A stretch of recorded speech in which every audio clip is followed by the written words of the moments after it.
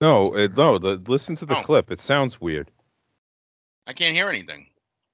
You're not sharing your screen. What an asshole! 11-degree weather. Fucking nauseating. Yes, yes, Judge Roy Bean. From Television City in Hollywood. The following wrestling exhibition requires discretionary viewer participation.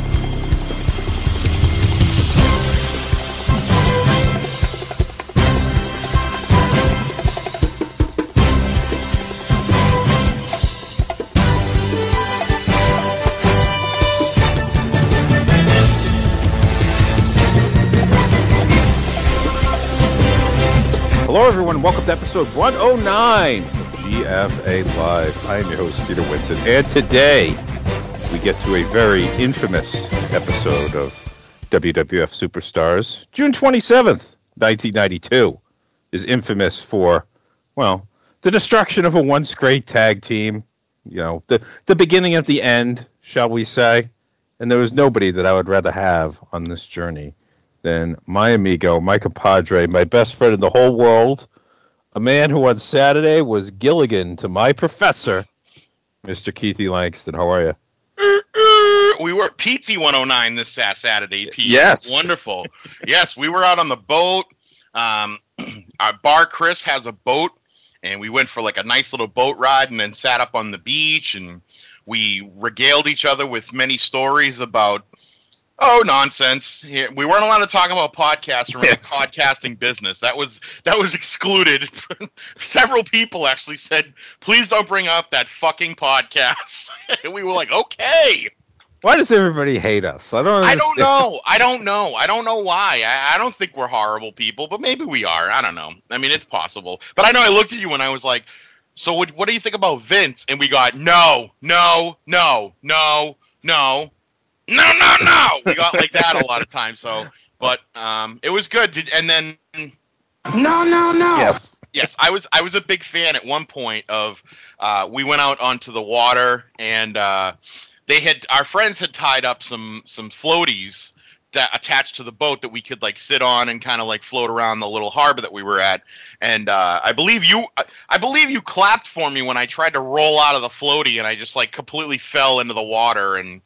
You know, I almost drowned, and I was like Jackie Jr. I almost drowned in 4 feet of water at the penguin exhibit. You know. Well, ordinarily you're so graceful that I thought it was a pratfall, so I was applauding like you were. Look at this guy; he's fucking Groucho Marx over there. He's the Groucho Marx of Wingasham Beach. Sure, and then. I was a big fan of putting my chair in the water, which was kind of cool. So I took my little beach chair and I put it in the water, and then I sat in the chair. And Bar Chris was commenting how, as the tide was coming in, you could slowly see it creeping up my chest. And then I think at one point you were like, "We'll get you out when it gets to your mouth." Yeah. Well, oh no, I said I'd send you a fax. Yeah, that's what it was. Yes. You'd send me a fax to a place that doesn't get faxes. But okay. No, so we had a really fun time. We had a fun time on Saturday. I mean, little did we know that there was going to be so much else going on in the world of not only professional wrestling, but our obsession with Goodfellas, Godfather, everything in between. I mean, gangster movies, Sopranos. I mean, I don't know what to say. What do you think? Yeah, unfortunately, we lost another of our drops. This is the fourth guy. You know me. I would like to help you out. And you have, Paulie, very much. Yeah. We're losing everybody named Paulie. Well, we are, you know, and I think I said to you earlier. You commented. I mean, somebody's got to wrap bubble wrap around the new Paulie, Paul Levesque. Somebody's got to wrap him up because now he's in charge of the whole kit and caboodle.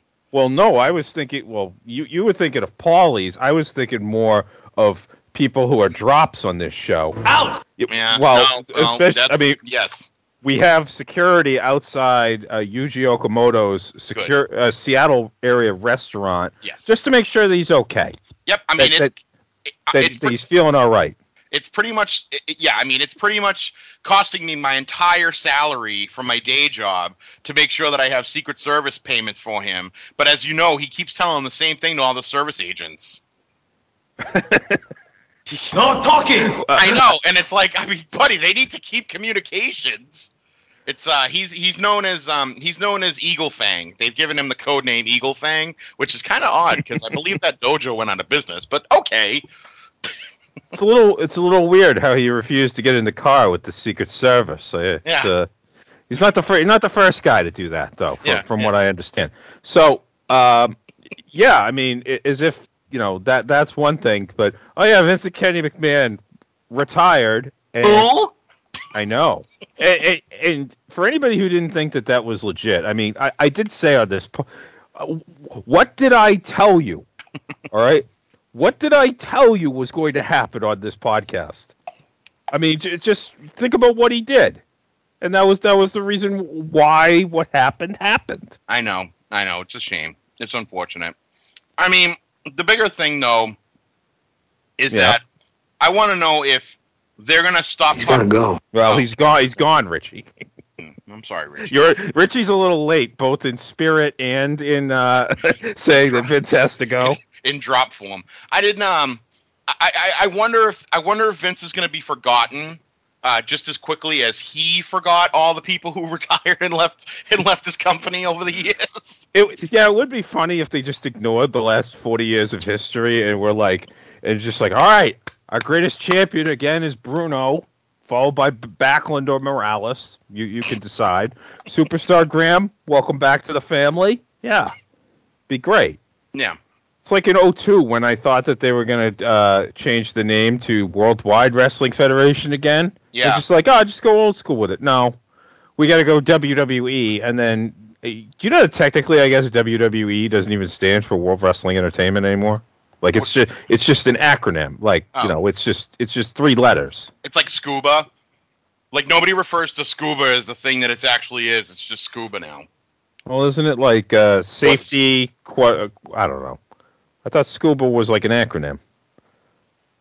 It is, but nobody. But it's but nobody says that. Yeah, it's not like when you buy the Scuba book that it says like safety under something Barracuda under Aruba, whatever it stands for. Well, Aruba certainly would be nice.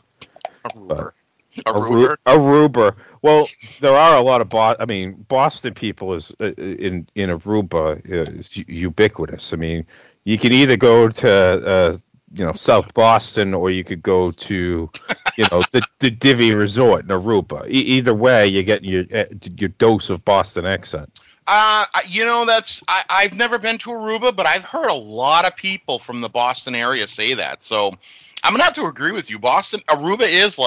Aruba should be called Fenway South, as far as I'm concerned. But Well, when I was there in 2017, and I probably told this story on a very early Greetings Valentine, because I think I went to Aruba between like episodes 4 and 5. Oh. Our friends Bar Chris and Sarah, the same people with the boat, they arrived in Aruba during like the last 2 days that I was there, and on their plane with them was former Patriot Joe Andruzzi. And they were in the check-in line together, and I went up to say hello to her and Chris, but Andruzzi was there too, so I had to say hello to him. Never mind that I'm not wearing a shirt. I'm wearing like just a towel around my bathing suit. I said my greeting to him was very Vince McMahon. I said, "Goddamn, pal, how are you?" You shook his hand. Goddamn, pal. Like I played left tackle alongside him in Super Bowl 38 or something. I believe you did, though, didn't you? Where was I? Oh, actually, I was at Bar Chris's place in Las Vegas for Super Bowl 38. Oh, yeah, you were playing armchair quarterback. That was the position you were playing. Yeah. Damn it, I missed Janet Jackson because I was outside smoking. If anything, let that be a lesson to you kids. Don't start smoking, or you might end up missing some titties. All right. What an opening! What an opening! Look, what a masterful opening! Look, I was so sad when I learned of Paul Sorvino's death because obviously I loved him in Goodfellas. I can't picture hardly anybody else in that role. He was perfect. He's got so many great lines, some of which we've played on the podcast. Time and again, but I also want to say he's a hell of a good actor as well. Like I don't want, and I know like all the news was saying, Paul Sorvino best known for his role in Goodfellas, and then apparently he was in Law and Order for a while. Mm-hmm. But I mean, you look back, he does an incredible job as Henry Kissinger in the Nixon movie that I think it's Oliver Stone does Nixon. It's really good. He does an amazing Kissinger impression, which I don't know. Yeah, like he Mr. President. Like he does that great impression of him. So I've always been a fan of Paul Sorvino's work. It's a shame he's gone. His daughter is still with us. Yeah, and I remember when the Me Too stuff happened, and I think there was something to do with her and Harvey Weinstein. And Paul Sorvino, probably about 78 years old at the time, was like ready to go fuck some shit up on behalf of his daughter. Sure, and that always stayed with me. Yeah, because I bet you he would have done that. He absolutely. Yeah. I mean, he's the kind of guy that, while there's never been stories like Paulie Gualtieri being like a real mafia guy, I bet you Paul Sorvino had phone numbers of people he could have called to get things done. Yes. Yeah. So may you rest in power, Paul Sorvino. R.I.P. Yes. And now we get to for a lighter side of the news. This thing of ours that we do where we talk about 1992 WWF occasionally, in between talking about Casino and Goodfellas and My Cousin Vinny and Karate Kid. Mm-hmm. Yeah. So, as I said, this is a rather infamous episode of Superstars because of, we're going to meet Rocco. Excited? No. Yes. Oh, yeah. Yes, I'm excited. Of course I'm excited. I'm about as excited to meet Rocco as I was the other night watching the Red Sox get humiliated. Do you know that their run differential for the last 5 games has been the worst since like the 1890s? Oh yeah, I heard something that referenced the 1894 Louisville Colonels. And yeah. I don't know if you know this, but I'm a huge mark for 1890s baseball. I swear on a stack of Bibles this is true, because of this book that I can actually see from where I'm sitting called Where They Ain't by Bert Solomon. That's a history of the 1890s Baltimore Orioles. What? Wasn't that the team that later became the Yankees? No, they actually became nobody because the National League in 1899 was pretty bad. In that there was 12. You're gonna fuck everything up. That was probably the order of the day, because there was a bunch of teams where they were owned by the same person. Like there was one person would own. Oh yeah, teams. yeah. So what do you think? What do you think happened? The same thing as 2 people who own 2 fantasy baseball teams in the same league. Right. They just transferred all the good players to one team and left the other team with trash. Well, the 1899 Orioles were the team left with the trash, but they actually were the best of the trash teams. They were kind of an underdog story, but then they were Kaputski by the next year, 1900. Which then getting rid of like 4 teams then led to the American League being founded the following year. So, there's your baseball history lesson for today. Well, I know everybody wanted to know what my opinions were of that game the other night, and I'll just be honest with you. It's just really sad. It's just really sad. 28-5. Sad? I got a better word. Fucking nauseating. It was fucking nauseating. Thank you, Carlo. It's fucking embarrassing. It's fucking nauseating. It really is. See, I mean, it's just fucking nauseating. Yes, they sound. That's 2 of them. That's. I have the same drop twice. How about that? Nice. And it's complete. And you know what's funny? There was nauseating for 2 completely different things. Carlo was upset because he found out that Vito was sucking cock, and and Phil was upset because John allocuted in court. Well, yes. Well, they are fairly comparable things, right? Sure, yeah, absolutely. My opinion of Filiatato just jumped as a man because of that. It's fucking nauseating. And before anybody wonders, there was a famous Orioles game where they lost 30-3 to Texas. I was not an Orioles fan at that time. That was 2007. So I cannot speak to that. Other than the interesting thing about that game was the Orioles led 3-0 after 3 innings and lost 30-3. That's pretty good. I know everybody was saying that. Well, you had said that the Red Sox fucked everything up because they didn't score.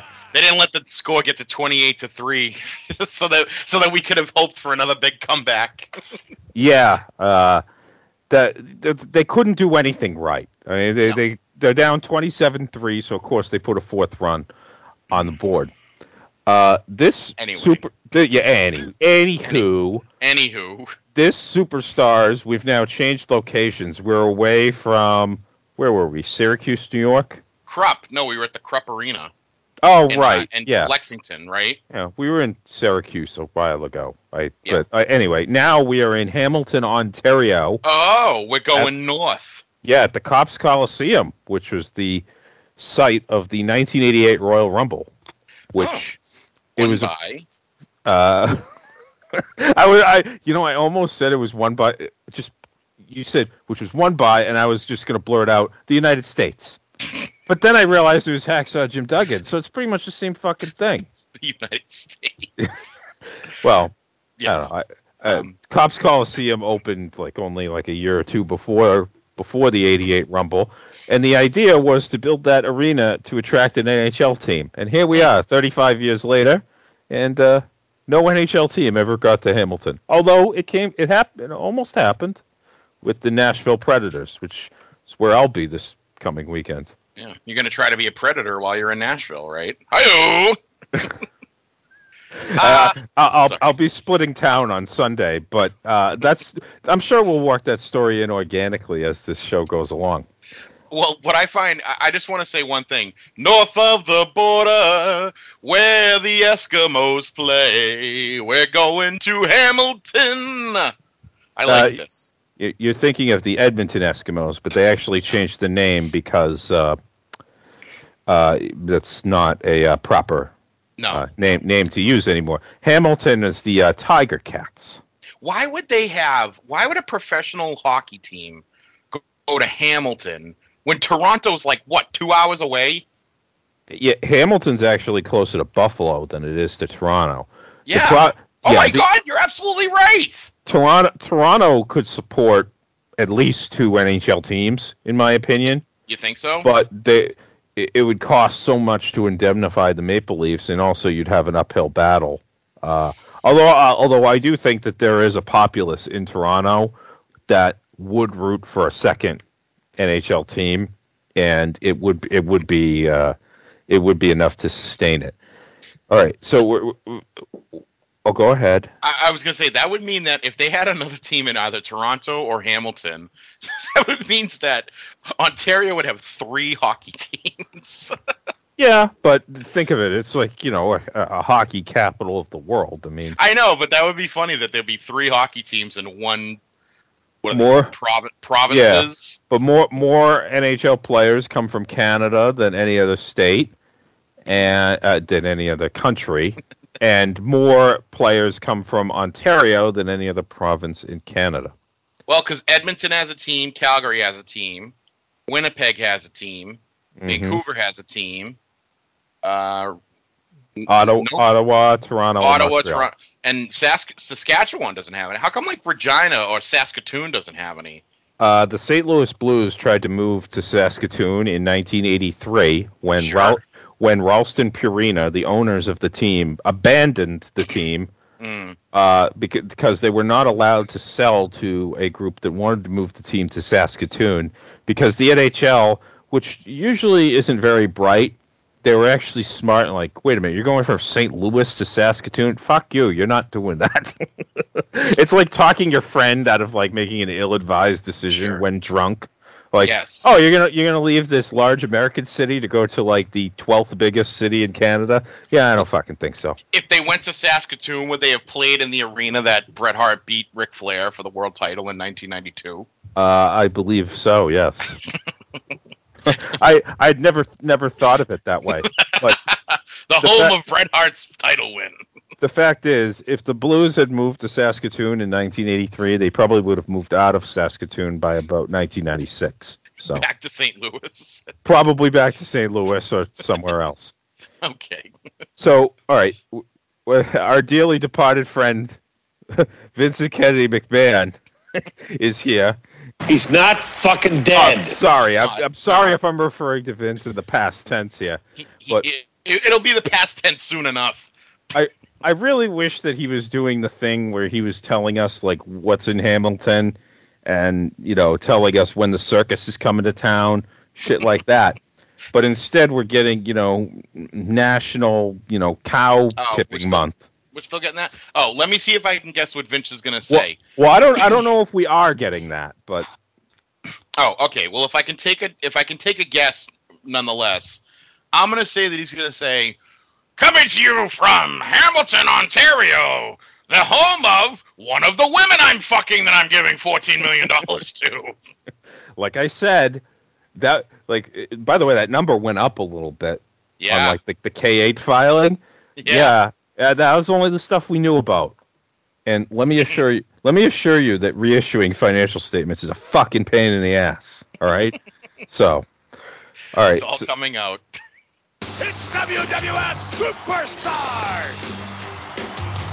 Welcome, everyone! Welcome to this magnificent facility here in Hamilton.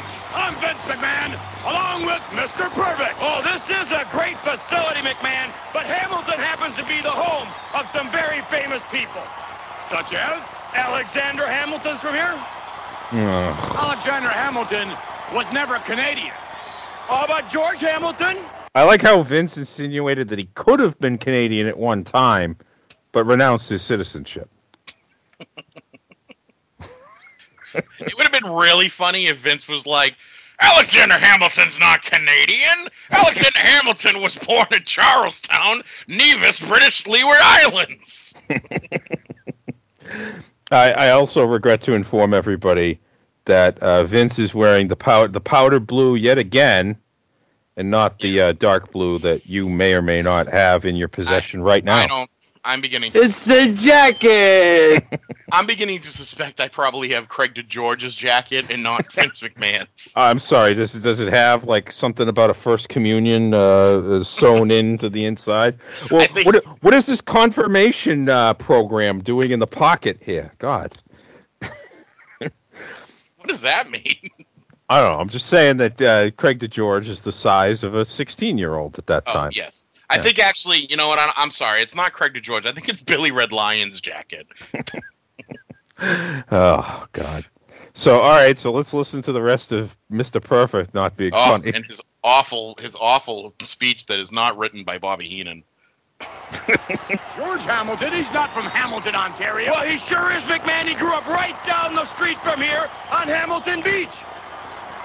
And you've got to remember his daughter, the great figure skater, Dorothy Hamilton. You've got to remember her. I think you're a little confused. Earl of Hamilton. I'm confused. I'm confused. There's a man from another galaxy. Oh, there's Nails. Oh, boy.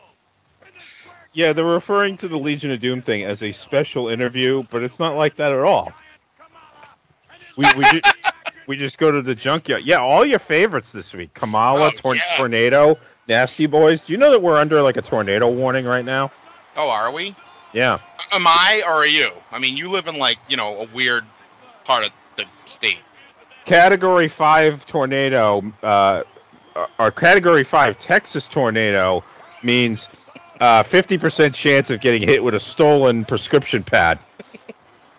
So anyway. Bulldog. I'll see myself out. Sorry, I'm a little off. We're recording on a Monday here. This is not usual for us. That's okay. We got it. We got it all together. So we got Bulldog in there. Looks like he's wrestling. What's his name? Well, for a minute I thought it was Chick Donovan, but it's definitely not him. No, I don't think he was. It's actually Nick Danger is his name. Well, Danger is his last name. His middle name is not a lot of. He's wearing like plain red tights, and they look like they're ready to fall down on him at any point. It's like the bad long underwear that I have. Sure. That doesn't fit right. He's also going at about 3/4 speed. Yeah, I'm trying to think who he looks. He looks like, who's like one of those? He just looks like that random, 80s wrestler with blonde, wavy blonde hair.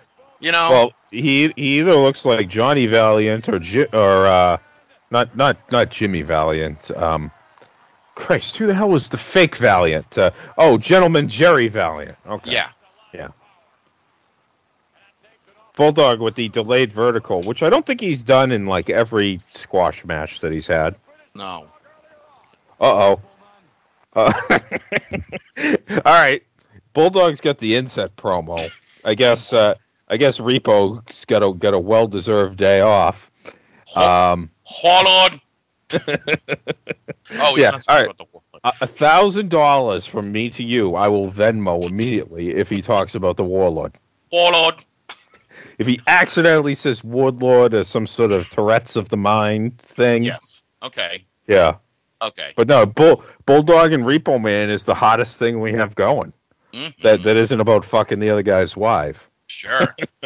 Which, by the way, I'm counting Brett and Sean as that because you know that there was some sort of undercurrent going on. Ooh. Just because Brett's wife was not attractive. I'm afraid to say anything right now. Earlier on. Repo Man, you tried to hang me over the top rope with your tow rope, and you failed because the British Bulldog is still here. Now it's time for you to go to the British Bulldog's obedience school. Again with the fucking horrible... Did he just say obedience stool? Obedience school.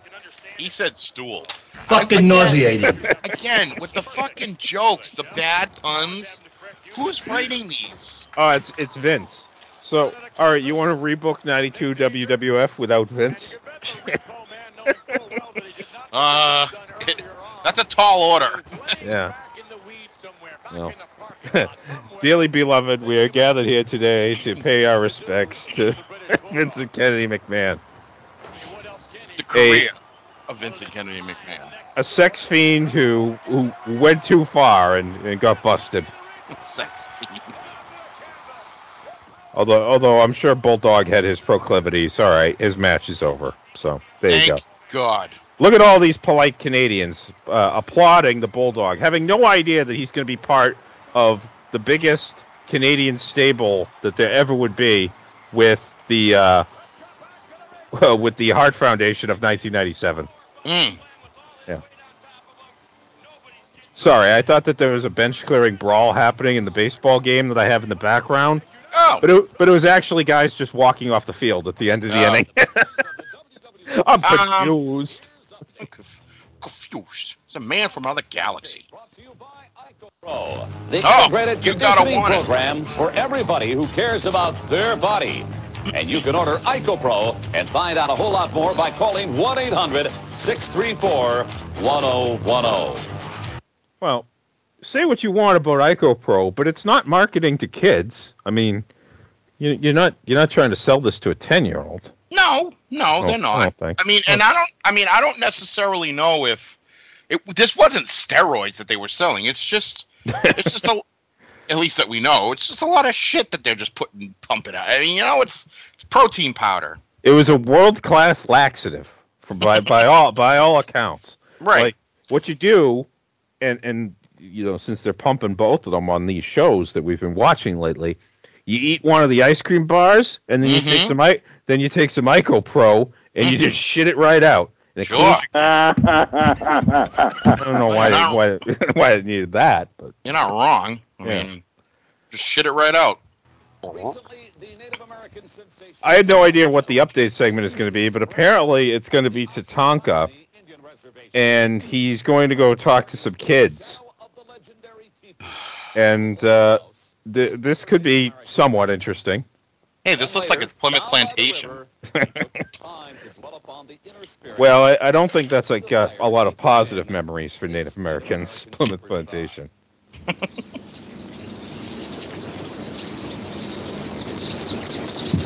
It's not exactly Pine Barrens he's walking around in now. Yeah. I'm leaving $38,000 on the table. That guy looks like Tatanka. I think he's lost. He's like looking around like, where am I? Where the fuck am I? Also, he's wearing his gear, too, which is funny. You'd think he would put on a shirt.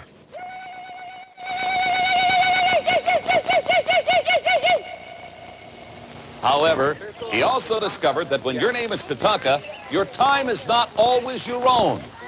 Enthusiastic fans surrounded him at every turn. But, as always, Tatanka found the time to What? That would have been the only time it would have been appropriate for IRS to show up and be like, it's not always your own. Tatanka, I'm here to collect. Tatanka, when your name is Tatanka, it's like, okay, well, I'll be sure not to name my kid that.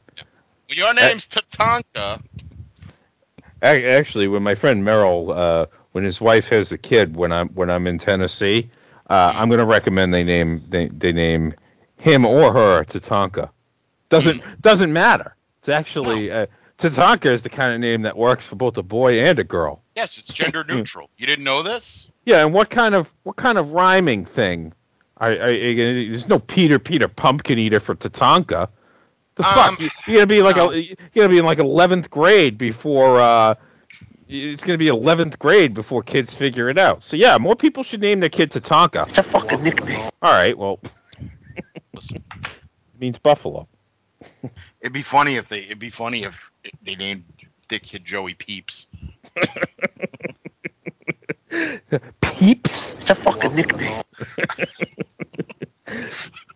Yeah, so you just shook hands with like a very small child there. reiterate that Native American message of family. And I guess he's going to give a heartfelt speech here. And So it seems like Tatanka is getting a Native American Bob Backlund push.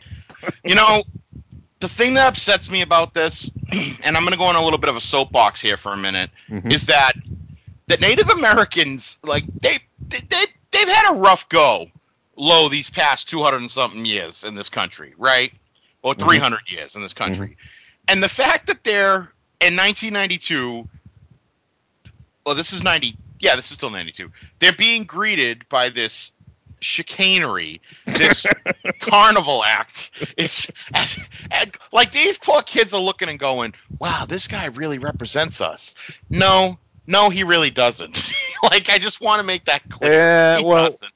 I will give him at least that he is an actual Native American who did, reference his own tribe and wasn't just, fucking some Italian dude from West Orange, New Jersey.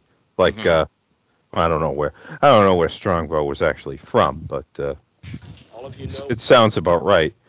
So do you want to hear a Tatanka motivational speech? Please. Yeah. I'm dying to hear Eagle feathers stand for. Eagle feathers are the highest honor that a Native American can have. These feathers were handed down to me by great-great-great-grandfathers. So, but that fucker Rick Martel stole them from me. Are we just sweeping that under the rug now? Is this where we pivot Martel to Sean? Well, did he get them back yet? Are these the actual? I don't know. Somebody hold on. We gotta hear. We gotta hear and see if he references Rick Martel in this. Why is he talking about Ludwig Borga? Who's Ludwig Borga? Don't worry about it. Rick the Model Martel. So literally the next words out of his mouth were Rick the Model Martel. Oh, glad that he differentiated from other Rick Martels. That's what I'm saying. Like, seriously, these kids are listening, going, "This guy's like a hero to me," and he's fucking cutting a promo on Rick Martel.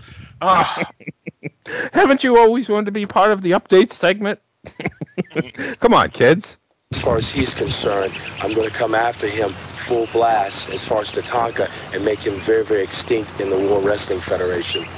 What I'd like to close on, which is very, very important, Again, all of us here, I want to thank you very, very much for having me here, the adults, the young kids. Again, the youth right here, this is our future here. I want to make sure that, everything that you do as far as school, make sure that you stay in school, make sure that you stay away from all the bad things in life, which are drugs, alcohol. These are the things that are negative things in our life. They will not get you to where you want to be a winner or the goals that you want in life. So make sure you do all the right things. Make sure you obey your mother and father. Make sure you obey your elders. Very, very important. And most important, remember where your bloodlines is, Native American, because that's what I stand for. Every day when I wake up, every day when I go to bed, that is on my mind all the time. That's what I symbolize in the World Wrestling Federation. Anybody that does not know what my red hair symbolizes, the red hair symbolizes the bloodline of all Indian nations. So this is something that's very sacred to me. So remember where you come from and be very, very proud that you're Native American.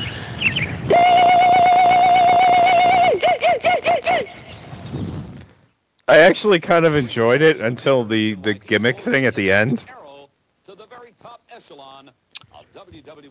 I just, again, all of this nonsense, and then 2 years later he sells out to Ted DiBiase.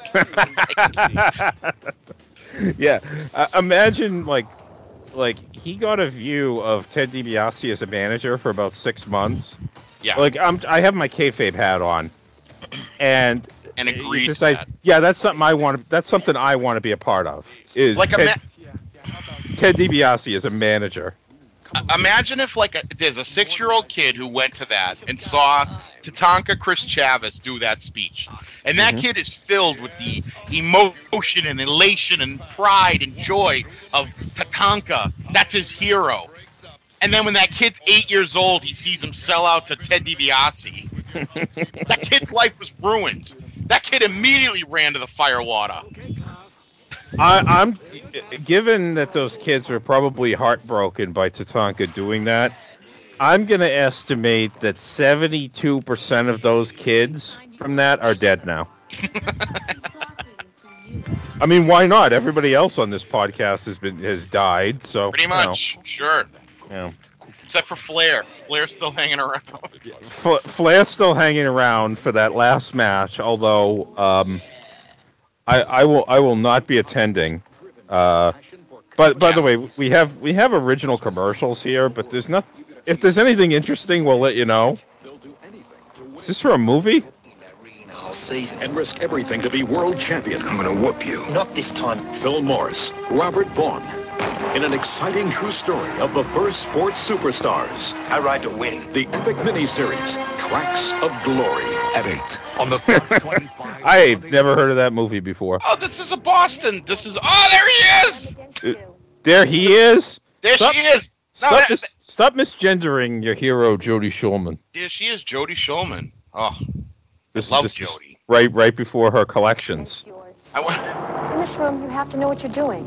If you suffered an injury in an automobile accident or on the job, and you think someone's to blame, don't find yourself here unprepared. Yeah, unprepared. Let a law firm with over 30 years' experience in personal injury and workman's compensation law help you. It's the thickest accent on WWF TV since Cyndi Lauper.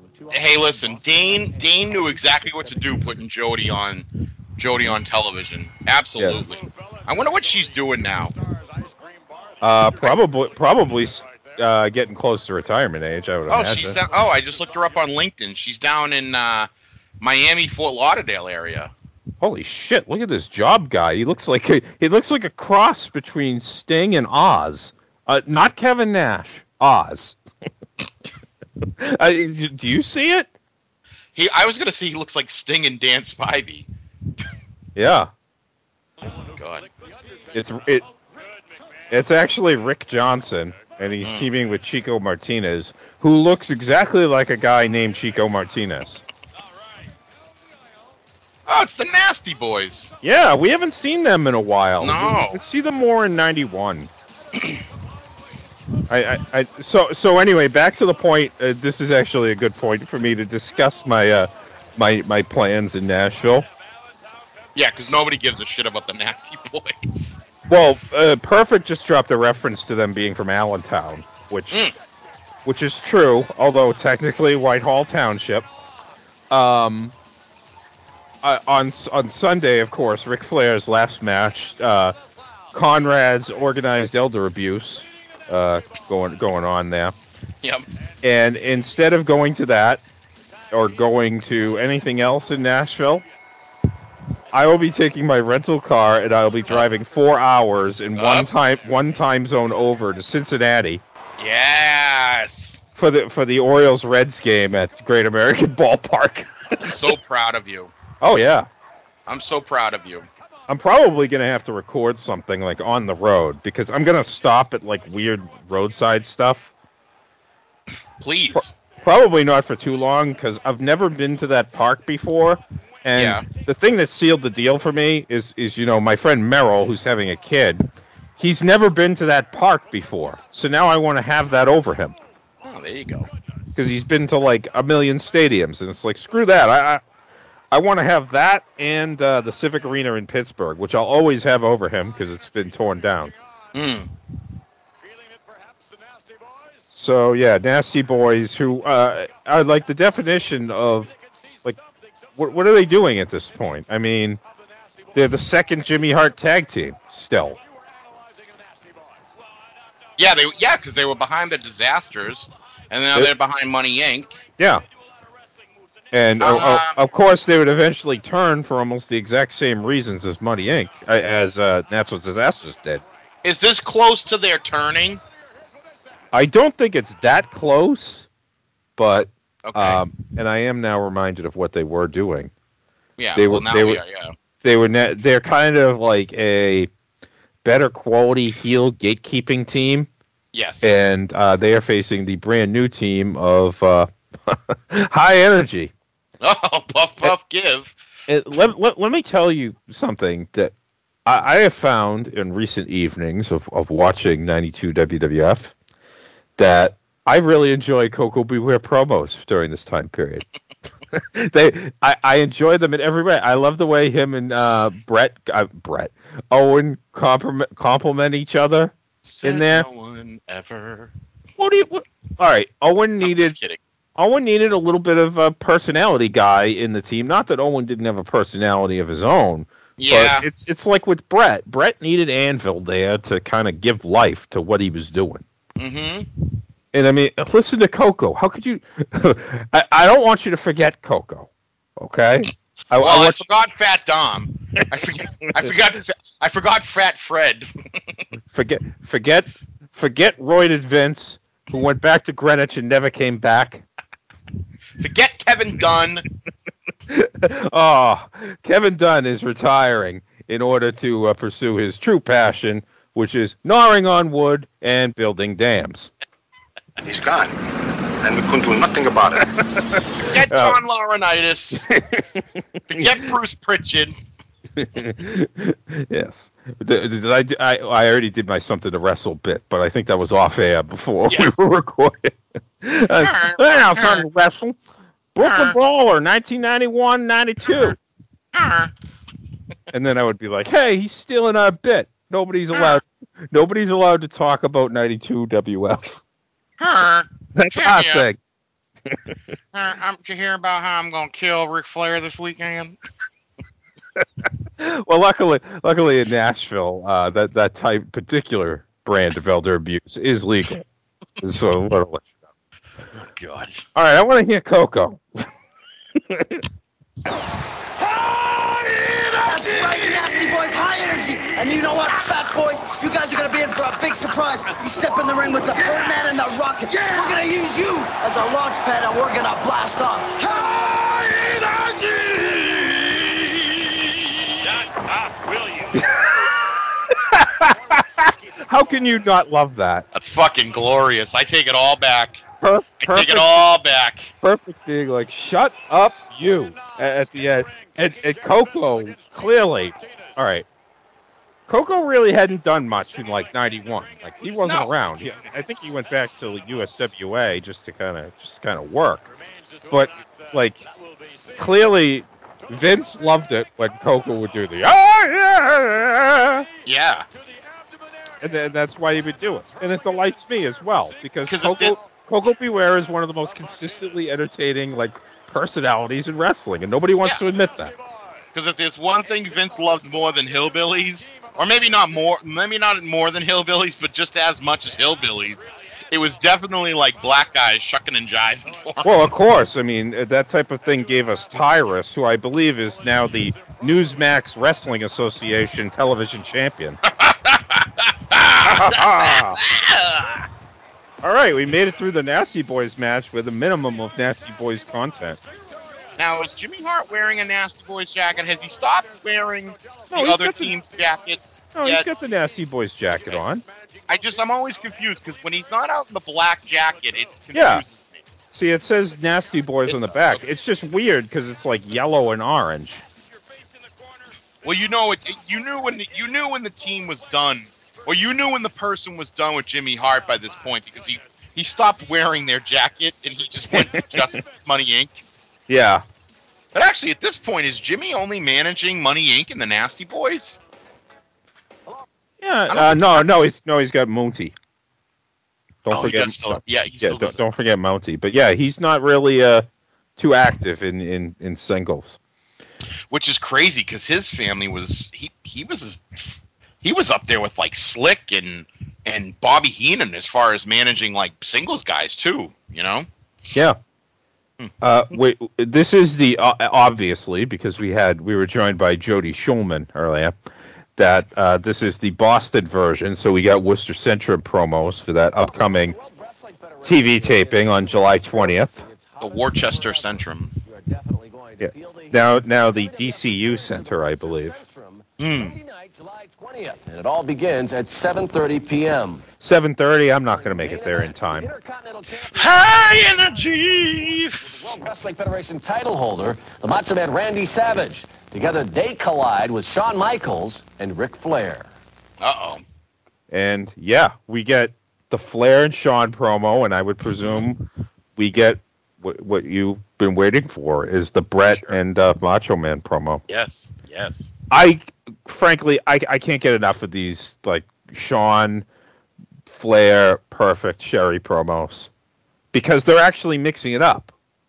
Yeah. 92 Vince is in the his house. Mm-hmm. And they're actually recording different stuff. Now, I'm pretty sure with some guys, they're like, all right, we'll just record one or two things and we'll just re-air those. But not with these guys because... I mean, I'll even tip my cap to Shawn because he's, this is his big push, so he's working his ass off here, and having Flair there is certainly elevating to him, I would say. Yes. Mm-hmm. An endorsement for GQ, Vanity Fair, People Magazine. It could be all of it. But what it is, Hitman and Macho Man, is the two most well-rounded wrestlers in the sport today. You know, Sherry and Shawn, I've always thought you're cool. I'm going to stand by and watch you two gentlemen really enjoy yourselves. You know, it goes like this. You got Bret Hart. He won't face Shawn Michaels one-on-one. You know why? No guts. Then you got the Macho Man. I thought it was because they just couldn't agree on a fucking finish. They couldn't face one-on-one. Oh, wait, that's later. That's later on, at least. I won't do the job for you. Well, that's okay. I wouldn't do the job for you. Okay. Wonderful, guys. King on top of the hill. He won't jump on this. You know why? No guts. They go to bed every night looking at us and saying, woo, what's causing all that? I'll tell you what, success. Woo! Is Flair better in like a 30 to 45 second promo, or do you like it more when he gets the full like 2.5 minutes in Techwood Studio? I think it depends. It depends on who he's with and how new or hot the feud is. Because I think that at this point, the Savage Flair feud this is why they probably started having them in tags, because it was starting to die out. I mean, you didn't have the Elizabeth thing anymore. You had it just wasn't as hot as it was at the beginning. And I think that was Flair's. I think Flair's great in short bursts if the feud is either old or if the feud is just got no energy to it, you know? And it serves to elevate Bret and Shawn by associating those guys with their respective tag partners. And what do you know? By Survivor Series, you're having a champion versus champion match where With Brett's those the world, two dudes, where Brett's the world champion and Sean's the IC champion. Before you hit play, look at that picture of Perfect. Look at his face right there. Yeah, he kind of. It's kind of funny. His eyes are lit up in a certain kind of way. What kind of likeness is that? I don't want to speculate. Wait a minute, Pete. That's your whole fucking podcast. Wait a It's minute. just speculating. Perfect. Were you doing drugs at the time of this promo being made? We need to know. He doesn't seem like a drug guy. They did. Oh, Okay. that's a little. Apparently, his English isn't perfect. Which we could tell from his intro with the Hamiltons. It's snorted a little bit out of my collection. The H that he was on was short for Hamilton. I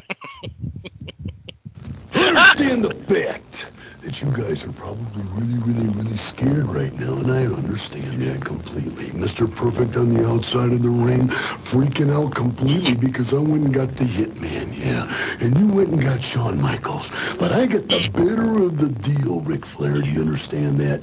And even though it's 3 versus 2, with Mr. Perfect on the outside, you guys are outnumbered because we're better than you guys. Yeah, we are. We're legends in our own mind compared to you guys, even though you guys got the egos. We have got the wrestling skill. And this guy right here. And I'm talking about the Hitman. Thank you. You gotta be bold to wear the gold, boys. You're up against the best. We might as well call ourselves the excellent executioners. Because Kurt Hennig, Mr. Perfect, I want you on the outside to watch us destroy the Nature Boy and the Boy Toy. You're just not good enough to beat us. We're the Space Cowboys. The Golden Tag Team set to face Ric Flair and Shawn Michaels. The Space Cowboys. Yeah. I you know what I would call them? Maurice. Team Maurice. Nice. Come to the ring. Yes.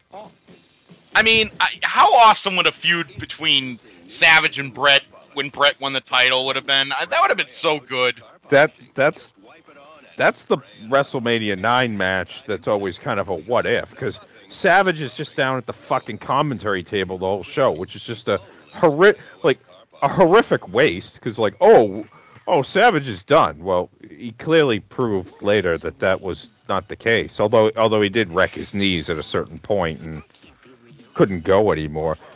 But it was the double axe handle off the cage that fucked him up, I think. Yeah, Vince totally underestimated Randy Savage's appeal and staying power just on the basis of this 92 run not going as well as he might have hoped. And it's really unfair. But did it not go well, or is it the fact that he was saddled with just with Flair?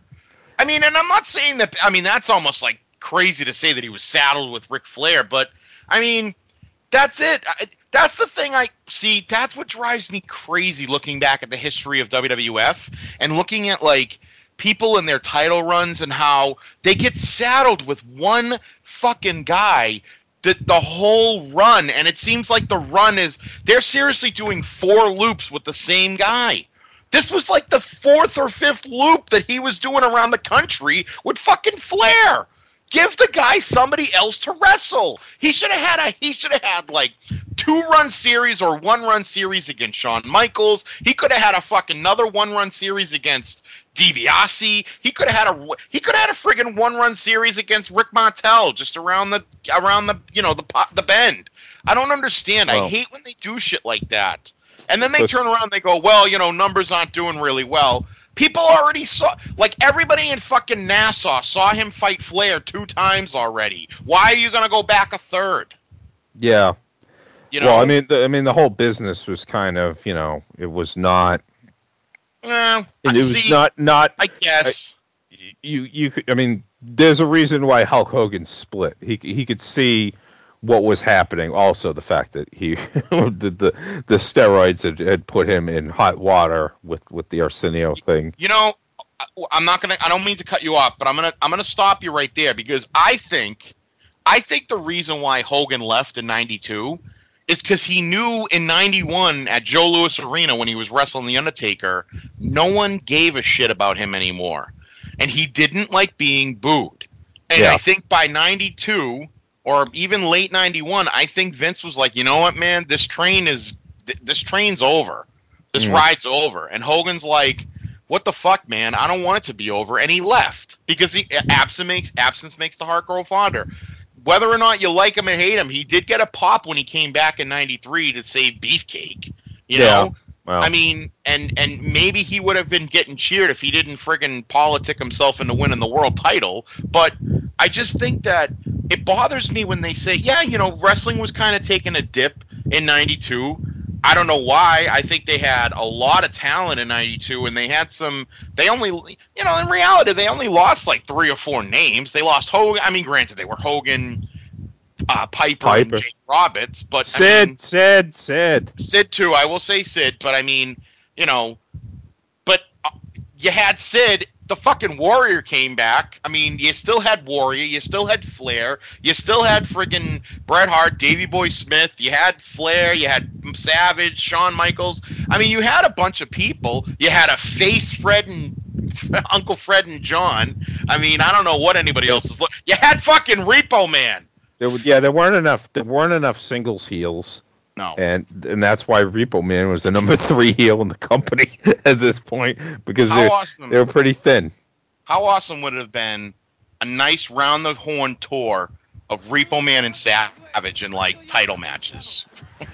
Well, you know what? I think the he stole my hat thing is enough. Yeah. I don't think we needed any more than that. Once again, with this being a show airing at the end of June, clearly we're getting whatever the Married with Children rerun is that they're advertising for Sunday night. The Bundys aren't known for their brains. Daddy, do you think I'm stupid? Well, but that may change I'm a genius and you're not. when Kelly joins a club for the super smart. Of course the Soviet Union was bound to fall. I mean, it's all the way on the edge of the map. Sunday beginning at 8 on Fox 25. You can tell around this is probably about season 5. Yeah. And they're into the reruns because the season's over. And what are they rerunning? They ran a Kelly episode the week before, and now they're running another Kelly episode again. Yeah. So they knew where everything was. And look at this: a Married with Children ad, and right after a fucking advertisement for the Church of Latter-day Saints. Can you think of more diametrically opposed things? The Mormons. Well, as they were known then, I guess they... I know. I like that. No, it used to be Church of Latter-day Saints. The Mormons. They've changed their name to the Utah Commanders. Yeah. There is a purpose for you. Our Heavenly Father wants you to understand it, to know you are not alone. Phone now for your free copy of Our Heavenly Father. I'm going to keep my cynicism about religion to myself right now. Oh, okay. Yeah. Well, good for you. Yeah. To Miami Beach, Florida, with Razor Ramon. Yeah, this has been a delightful run with these Razor vignettes. And I had one of those text storms with you recently. Yes. I probably should have sent this out as GFA text, where I was going through like July of '92, just kind of screening whatever the version on YouTube is, which is probably different than the one we're watching here. Where I send you a bunch of text messages and you've clearly gone to sleep. And yeah, Why? I said, "Holy shit! Next week's Razor vignette is kind of funny," and that's referring to this one. Okay. I have pinpointed the exact moment when LOD died. And it's the picture of Rocco being held in Ellerink's arms that we'll get to later. 10:07 p.m. Repo Man is the fucking balls. Also 10:07 p.m. July 4th show, he gets a platform interview. That's all caps, by the way. So Repo Man platform interview next week. That "Go For It" song comes back at some point. Apparently, yes. At this point in the evening, I'd had a little bit to drink, so I didn't know what episode I was on. Go for it. The weekly TV fucking replayed Nails beating up Boss Man like it was the SNL "Buckwheat has been shot" bit. Yes. When did you send these to me? This was Sunday the 17th. Okay. I got since I am not on Apple, I got you laughed at the weekly TV fucking replayed Nails beating up Boss Man. And at 11:10 p.m., Tito should have been able to, as El Matador, wrestle with the theme playing the whole time a la New Jack. Yeah. I thought that was very clever. Absolutely. 11:15 p.m. I'm glad I have that narrative established of Okerlund risking credibility on crappy parts of the 92 product. So clearly there's going to be more. I don't know what I'm referring to here. And then, wait, no, okay, that's the next morning, 7:55 a.m. Tony's voice being different in the pilot is like Homer Simpson season 1. Tony did have a dialogue coach. Yeah. Where he learned to talk more like an authentic New Jersey mobster. Yeah. I don't think Scott Hall had a dialogue coach to learn how to speak like a Cuban would in Miami, I guess. My favorite thing, though, is that when I get up at like 3 o'clock in the morning to take my pee, because I'm over 40 and 40-year-olds get up at 3 o'clock in the morning to pee, is that I look down on my phone and I see like 16 text messages from you. Like, oh shit, Winston's been hitting the 92 WWF hard. And I don't want to reply to any of them because I don't know if like you keep your phone on sound. So It's like, if I start texting you back or liking things at 3 o'clock in the morning, I don't want your phone to be blowing up. So I usually just ignore it all. But then it makes it then I feel like you don't think I'm listening to you. And I am. It's usually, like if I'm asleep, which usually happens early, and then you get into these little these little sessions where you're, partaking maybe, and then you're also watching 92 wrestling. I don't know what you're talking about with that. Don't worry about it. But let's see if I can figure out what the funny part was of this Razor vignette. Because I just said it was I just said it was funny. All right. Okay, but I don't remember what the funny thing was. I don't recall what it was. I watch wrestling, but I don't retain any information whatsoever.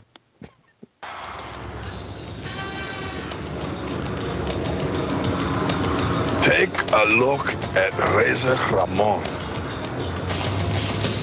I'm living the good life, man.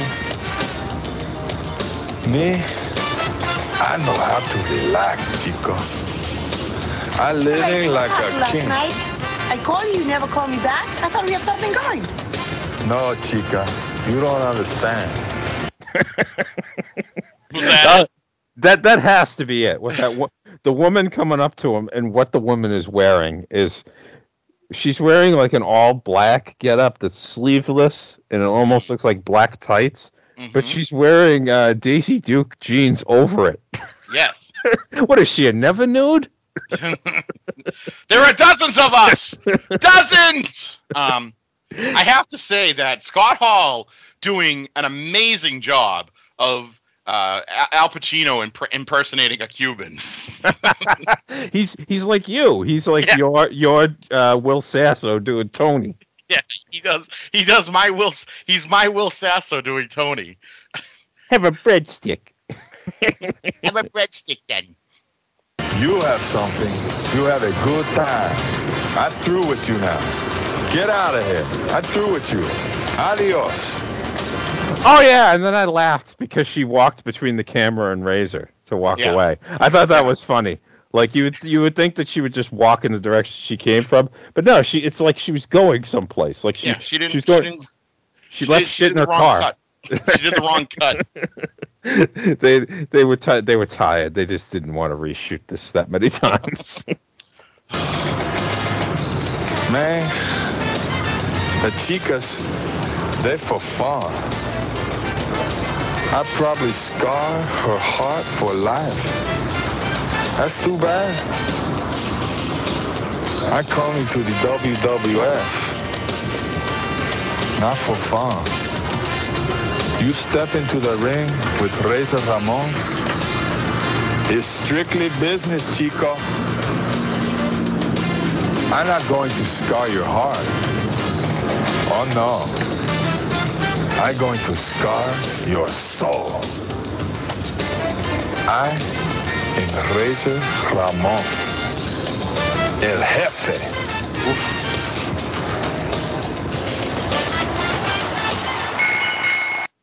Is Razor Ramon the highest profile guy who debuted like 1994 and before?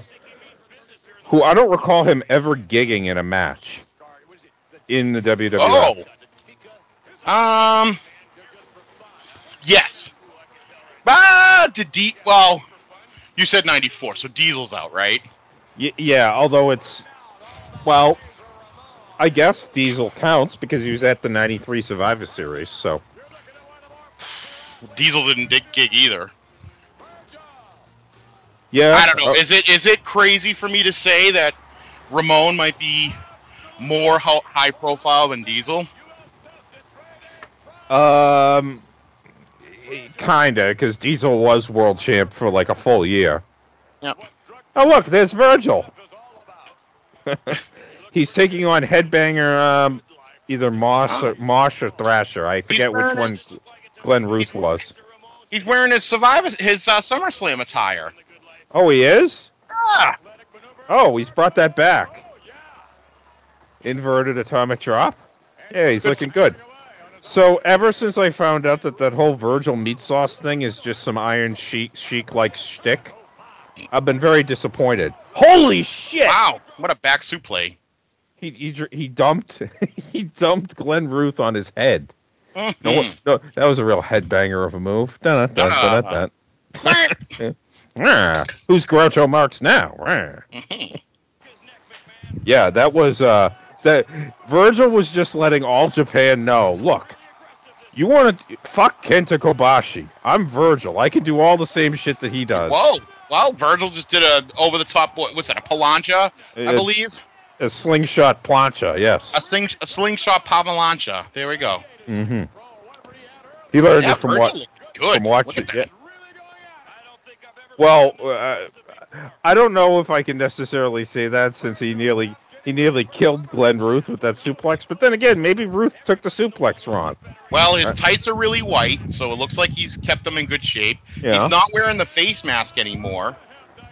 Oh, good. I'm glad his nose... Well, you can't really sell an injury of a guy who left. Like, nobody was happier about Sid leaving than Virgil. He's like, oh, finally, I can take off this fucking mask. Yeah, did The Undertaker stop wearing that mask like the day Mabel left? You know, that's a good question. Yeah, it is kind of coincidental. Mabel. Yeah. King Mabel. Virgil's doing the kind of boxing dance thing. Now, is he using the $1 Million Dream as his finisher still? No, I think he's using the Russian leg sweep, or at least he should be. Yep, there it is. Yep. Oh, there it is, the Virgil man. The bodyguard man. He would have got the IC title shot at Wembley, but Brett was ducking him. Yes. And then he had to finally face him at that Superstars in November. Mm-hmm. That was nice that Brett gave him a world title shot. Yeah, the fightingest champion gimmick. Yeah, I liked that. That's what I like. Again, I don't, it's not Brett's fault that he didn't draw. Well, let's save that for 15 years from now when we get to our late '92 project. Battle of the Superstars, and look who's on the cover. That guy who left. Bushwhackers tell us all about their aerobic routines. And they're still there. Did we watch that? I can't remember. I don't think we watched this. I certainly would have remembered the Bushwhackers. Is it me, or is this like another, did they do another exercise thing? I think we've seen the Bushwhackers doing an exercise routine, but it wasn't on that tape. I used to know which podcasts I've done before, and apparently I don't anymore. Federation action in your plans. Yeah. There is no better way to So we're back at the event center now. take the entire clan to catch it all live Monday night. What's he saying about taking the clan somewhere? Come on, Sean. We're gonna take the clan to Virgil's house. Oh, Aw. come on! I'm gonna have you take it out of here. No talking. Oh, okay. All right. All right. Here we go. Let's get it going. Give me an over-under. Berserker and Papa Shango? Yeah. 10.5. 10.5 husses. All right. Yeah. We already know one because he already started with 1. 10.5. Did he say Huss? Said Huss at the beginning. Yes. All right. I'm Well, gonna say- I rewound it 3 seconds just to make I'm sure. gonna say he's under. Okay, 10.5 husses. Okay, so what you're counting on is that he's going to carry the promo time, so he's not going to have enough time to say Huss. Yeah. It would be funny if he said Huss between every one of his words. Under Huss, Taker, Huss. All right, let's count it up. Let's get more on that encounter. Undertaker, Ultimate Warrior, you're looking at the 2 biggest men in the World Wrestling Federation, controlled by the sickest man in the World Wrestling Federation. Now, what kind of chance do you think you two got when us two get our hands on your cold, stinking flesh and Warrior? The muscles and the screaming ain't gonna get it done. Hush! Ultimate Warrior, the curse has been put on you. You have stepped into my black circle, and that circle is closing on you.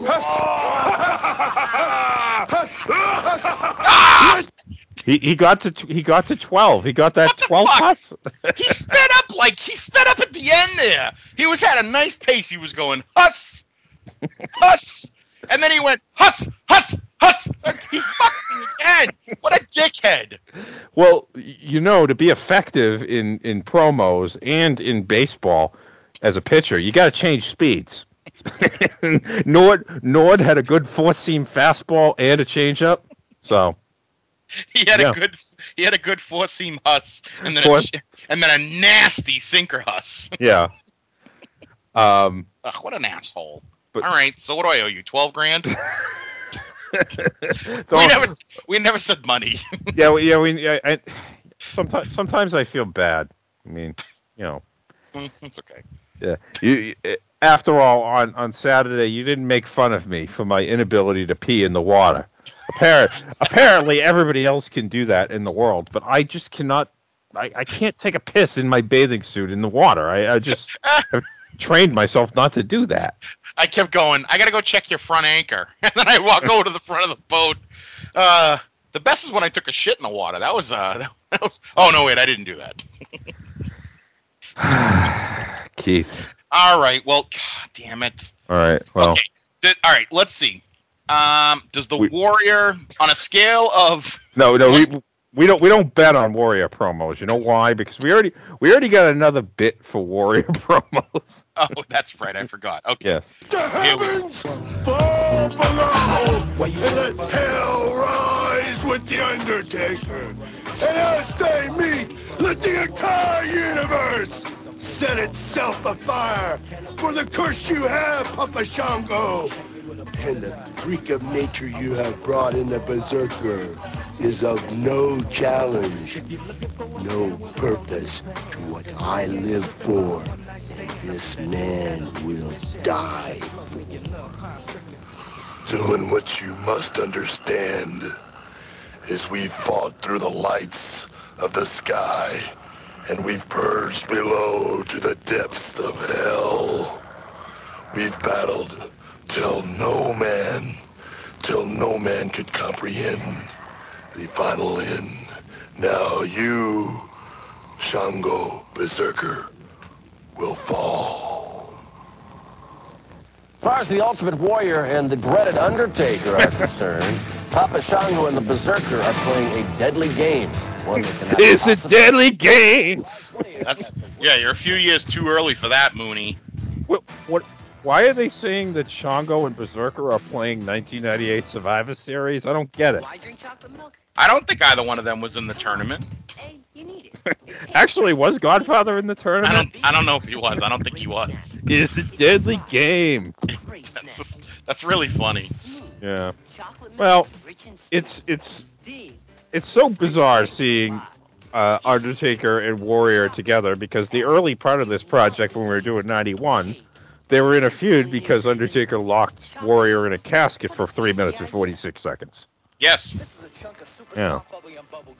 And they don't really cross when Warrior comes back in 96. No. Because Taker is pretty much preoccupied with Mankind from the day after Mania all the way through to the point where Warrior leaves. Which is before In Your House International Incident, which is one of my favorite In Your House pay-per-views. Yeah, that's a good pay-per-view, yeah. If we were to choose like a random In Your House to watch, I would choose that one because it is kind of random. Oh, we got a local ad for something near and dear to my heart. Okay. Now. Yeah. Here we go. Well, I don't know how near and how dear to my heart is, but I do remember this at the very least. Okay. Tired of the same old, same old? Wish you had something fun to do? Well, join the club, the Future Celtics Club. Box 25, Converse, and Coca-Cola are teaming up to bring you the hottest new club in town. And club membership does have its privileges, like a quarterly newsletter with inside scoops on the Celtics hoops, passes to the Sports Museum, discounts, contests, and more. To join, just send your name, address, and phone to Future Celtics Club. Box 9025, Dedham, Mass. 02026. Nice. Yeah. I mean, there's still some hope around the Celtics at this point, even though summer of 92 was a little weird because everybody knew Larry Bird was going to retire, but he didn't officially retire until August.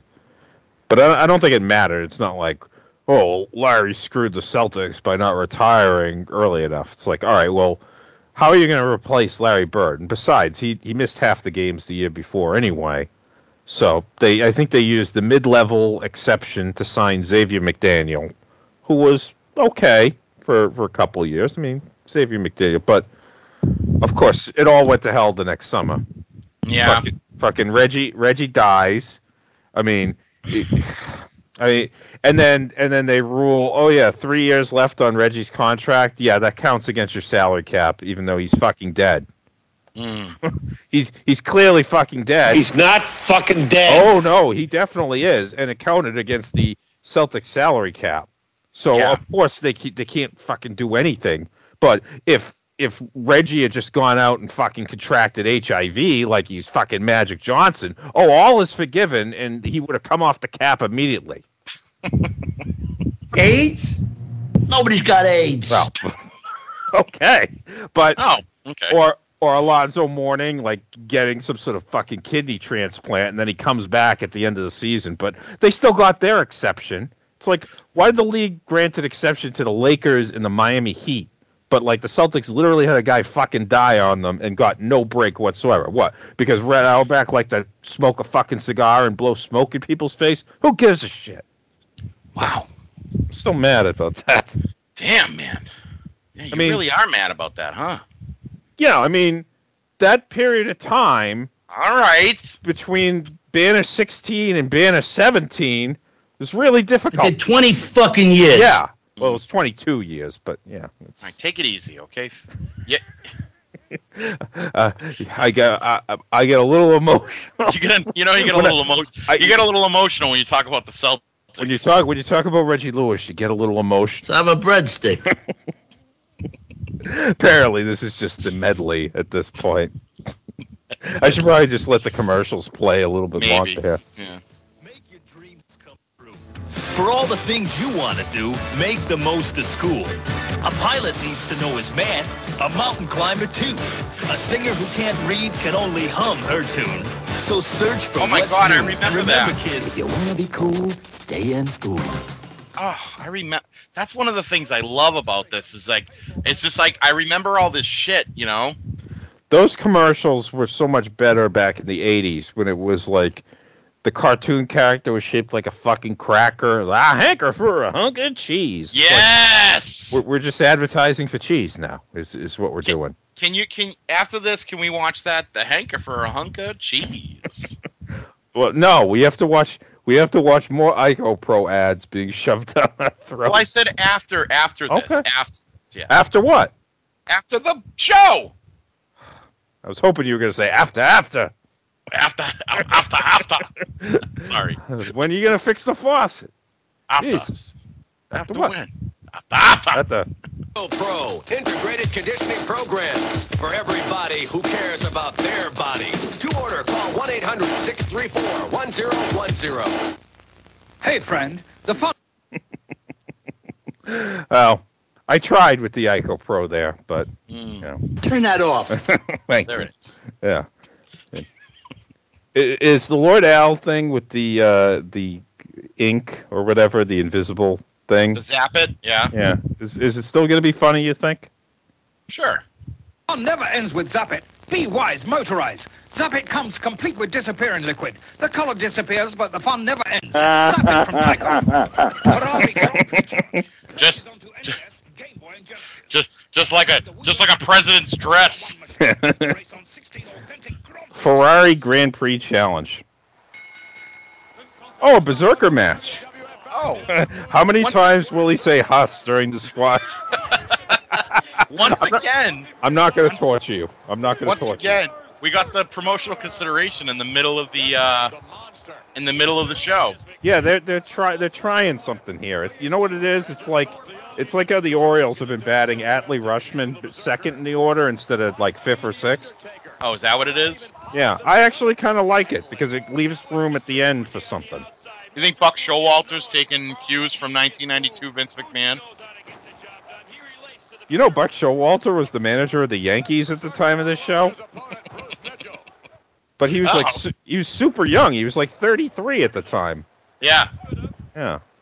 Was this was before he made his guest appearance on Seinfeld, right? Yes. Because George has to get his job with the Yankees, and that's not till 94. Oh boy, we got an inset promo with Berserker, so we can do more betting. I'm going to bet on this. All right. How long is an inset promo again? It's usually about 15 seconds. All right. Over under. I am going to say over under 5.5. Okay. He's going over. Okay. Over. He's got to do 6. He's scared to death in there. We spoke to the Berserker earlier. Yeah. Undertaker, they said you were unstoppable. Well, I stopped you cold, just like your rotten flesh. Undertaker, you get close to me, and I'm gonna take your stinking head off. And they all get. Now wait a minute, we got some controversy there because were there two Husses beforehand? Yeah, I don't know. There were way too any Husses. We heard one after the video went away. We still heard another Huss. Yeah. I said 5.5, which is why this is controversial. I should have at least said, all right, does he have to be on video, or do we just have to hear the word Huss? What the fuck is this podcast evolving to? This is why, like, Pete, why don't you go back and do the solo podcast? It's like, because every fucking promo would just become me gambling on it. Like, even though I would have already watched it. Because your brain hurts after doing this fucking shit. I'm a pathetic, like, gambling junkie at this point. Well, no, because you're not losing to me. You're just constantly winning. Luckily, I had the Blue Jays giving 21.5 runs on Friday night. Fuji is. Here's the thing that's throwing me. Is Fuji isn't talking in any of these promos. He just sits there and looks happy. There's nothing I like more than a happy Fuji. I'm glad Mr. Fuji found happiness. He had all those years of unhappiness. Mm-hmm. Huss! Huss! Huss! Huss! You can tell that the referee has just had enough because the count out just goes really, really fast. Yeah. And yeah, the enhancement guy's name is Bruce Mitchell. You know, the name of the wrestling writer. Yeah. Yeah, we all know how much I love wrestling journalists. I thought it was Bruce Pritchard, is that's what I thought it was. Well, he's not there. He's working global, as you know. Oh, global. He's working. He's working global. Oh boy. Here we go. Here we go. We're at the Here we go. We're at the junkyard now, presumably in Chicago. Although I like to think this is just a trash area of Vince's backyard. Yeah. Vince has a landfill on the property. This is where all the original sets went to. That's why, look, I don't care. Look, there's an 88 Survivor Series banner. Dang.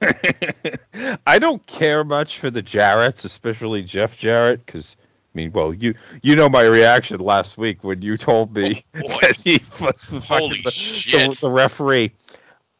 Jerry Jarrett would film all these vignettes in like his backyard or on his property, and I felt like the Jarrett's property had a lot of range. I have to say, like you could do a number of different things. I'll tell you, I felt your rage here at my house last week when I told you that match was going to be against Jarrett. You went, what the fuck, man? And then you just immediately got very angry. Oh, I wasn't even saying for that. I was saying for him being a special referee for. Oh, that's what it was. Right, that's what it was. Yes. For Street Profits versus Usos, which is the one match you were excited for. Yeah, although I am excited for Brock and Roman only because they have to do better than the Mania match.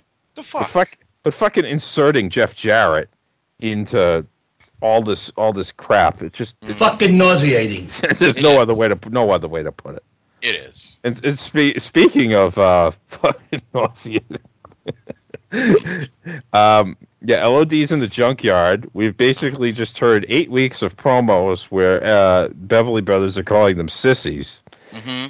And so why are they in the junkyard? I don't know. Perhaps Paul Ellering in his fucking Wall Street Journal will explain. Well, how does it feel to be home, boys? Well, home ain't looking too good right now, Paul. Home's a mess. I never would imagine a place that we live and grew up in would turn into a burnt-out, cockroach-infested slum. What's interesting is where they are right now feels more out of, like, Mad Max, which is the demolition thing. Mm. So, I don't know. Kind of funny. I do appreciate the fact that they're wearing their spiked shoulder pads there. Like, got to be prepared in case a wild animal runs after you. This is the fucking dumbest thing. This is so fucking dumb. Hey, we're only a few seconds into it. Let's not judge it until let's hear out the asshole with the sunglasses and newspaper. Okay, let's hear it out. That's what I've been trying to tell you. That's where this has all began. This is where your lives began. This is your past. This is where you determine where the future lies. From your past, we are products of our environment. This is where you grew up, in these neighborhoods. You know something, Paul? You ain't never lied to us. What you're saying is the truth. It is a mess. No wonder why Ludwig Borga was all like crumbling. I saw the LOD vignette. Seriously, if this is the first thing that he's seeing upon coming to America, I would have bet this is crumbling. They have much nicer things in Finland. Sure. Yeah. Ain't nothing left but charred memories. I remember this back room here. Wait, can you pause it for a second? Yeah. Is it me, or does Hawk sound like Hacksaw at SummerSlam 90 when he was looking for Sapphire? He's like, I remember this room back here, but we're all still looking for her. Maybe LOD has joined the search for Sapphire, and that's what this is all about. And they just happened to find to find Rocco somewhere along the way. Hey, Hacksaw, have you seen Sapphire Baby? No, I haven't, Dust, but we're all still looking for her. I mean, LOD here too. We haven't seen Doug in so much the last little while. Imagine if they found Sapphire in this fucking rubble. Oh Lord, I've been here for 4 years. It's only you son of a bitch! You got me. It's only two Sapphire. The fact that you said 4 years when it was only 2 actually made that funnier. I'm praising your joke construction on that one very much. You can't even get back in now. What's that?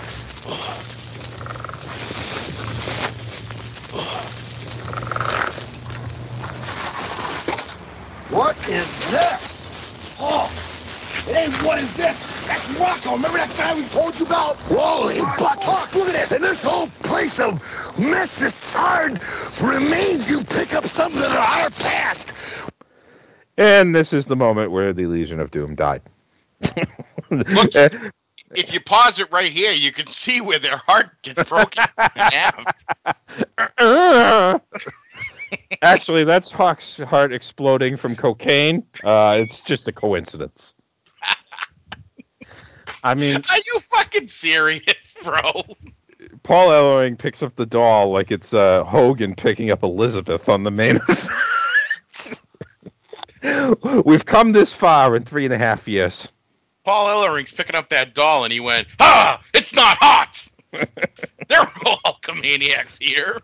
Well, we haven't considered the fact that with this Rocco thing, perhaps you know who might have had something to do with it. Maybe Hulk Hogan's got something to do with this. If anybody does, it's that son of a bitch. He wanted to make sure that the Legion of Doom was kept down. Yeah. And, yeah. Oh, boy. All right. Well, there's more of this. Where'd you find him? I can't believe this. This is the guy we toasted to all these nights. Every night. Here's Mr. Rocco, and you never knew who he was. Paul, remember we were little kids? I kept telling you, remember? I said we were little kids. The great little Legion of Doomers play with now. All the little Hawk and Animal wrestling buddies. All those dolls everybody knocks down and beats up. This was our wrestling buddy right here. Rocco. When we were little kids, when I didn't want to talk to my parents or I couldn't find Hawk, I'd tell this guy what was going on, and he'd set me straight and tell me what was right and what was wrong. You know, Rocco's the guy that taught you to be a team. He taught the Animal and the Hawk to be a team. He was your teacher in the School of Hard Knocks. I remember you telling me that. That Paul, he ain't looking too good right now. He needs some work. You know, this is the best thing that ever happened. I really like this. I think this is the best thing that ever happened to the Legion of Doom. Rocco, let me bring Rocco to the ring so that you will never forget your past. Let's bring him everywhere with us. Let's clean him up. Let's do it now.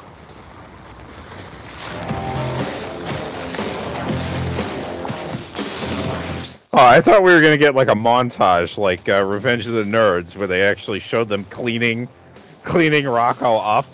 And like one of them spills like sugar when they were putting it in their coffee. Something like that.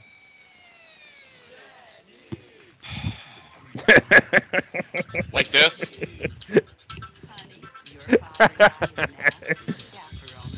You got to put one foot in front of the other.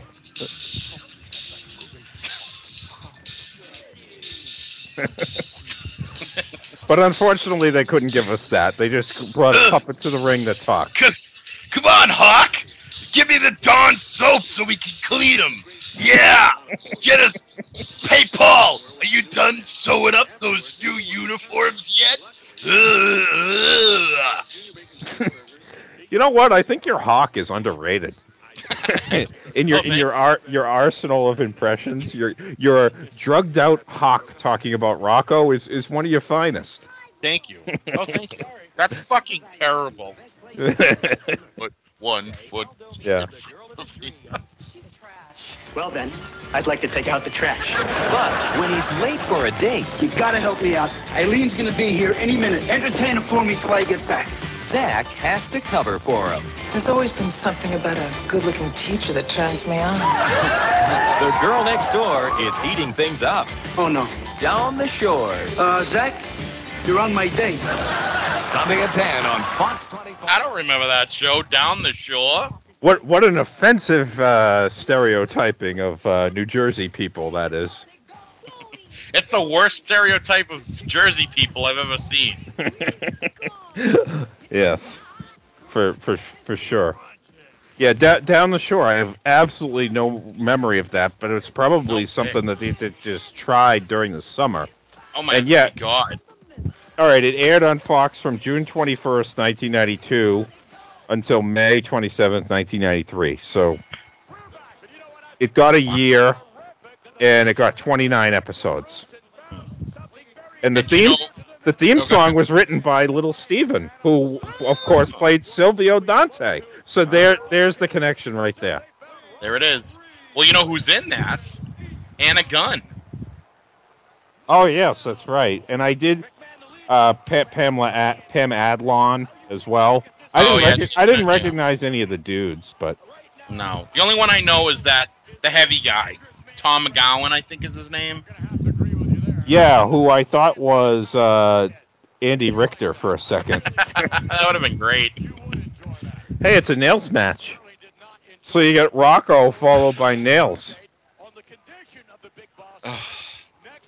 You mean... Yeah. Oh, no, we're not getting a Nails match. We're getting a Nails chokehold. That's all he did. 902-714. It would have been funny if he had come to the ring to the 90210 theme. It's like, close enough. Well, I'm surprised they didn't give. I'm surprised he didn't come out to some theme of just constantly jail doors shutting. You know. I don't know. Could they have? Come on, Jim. Come up with some good prison music. Craching, craching, craching. You know,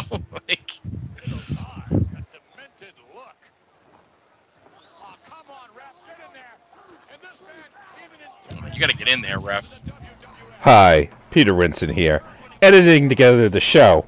This is the point of the program where I accidentally unplugged my microphone and continued talking, where I went into a bit about how Jim Johnston never did any time in the can. Not really. You know, the usual sort of Soprano stuff. And Keith was very confused as to why I wasn't talking during Nails. How was that a win?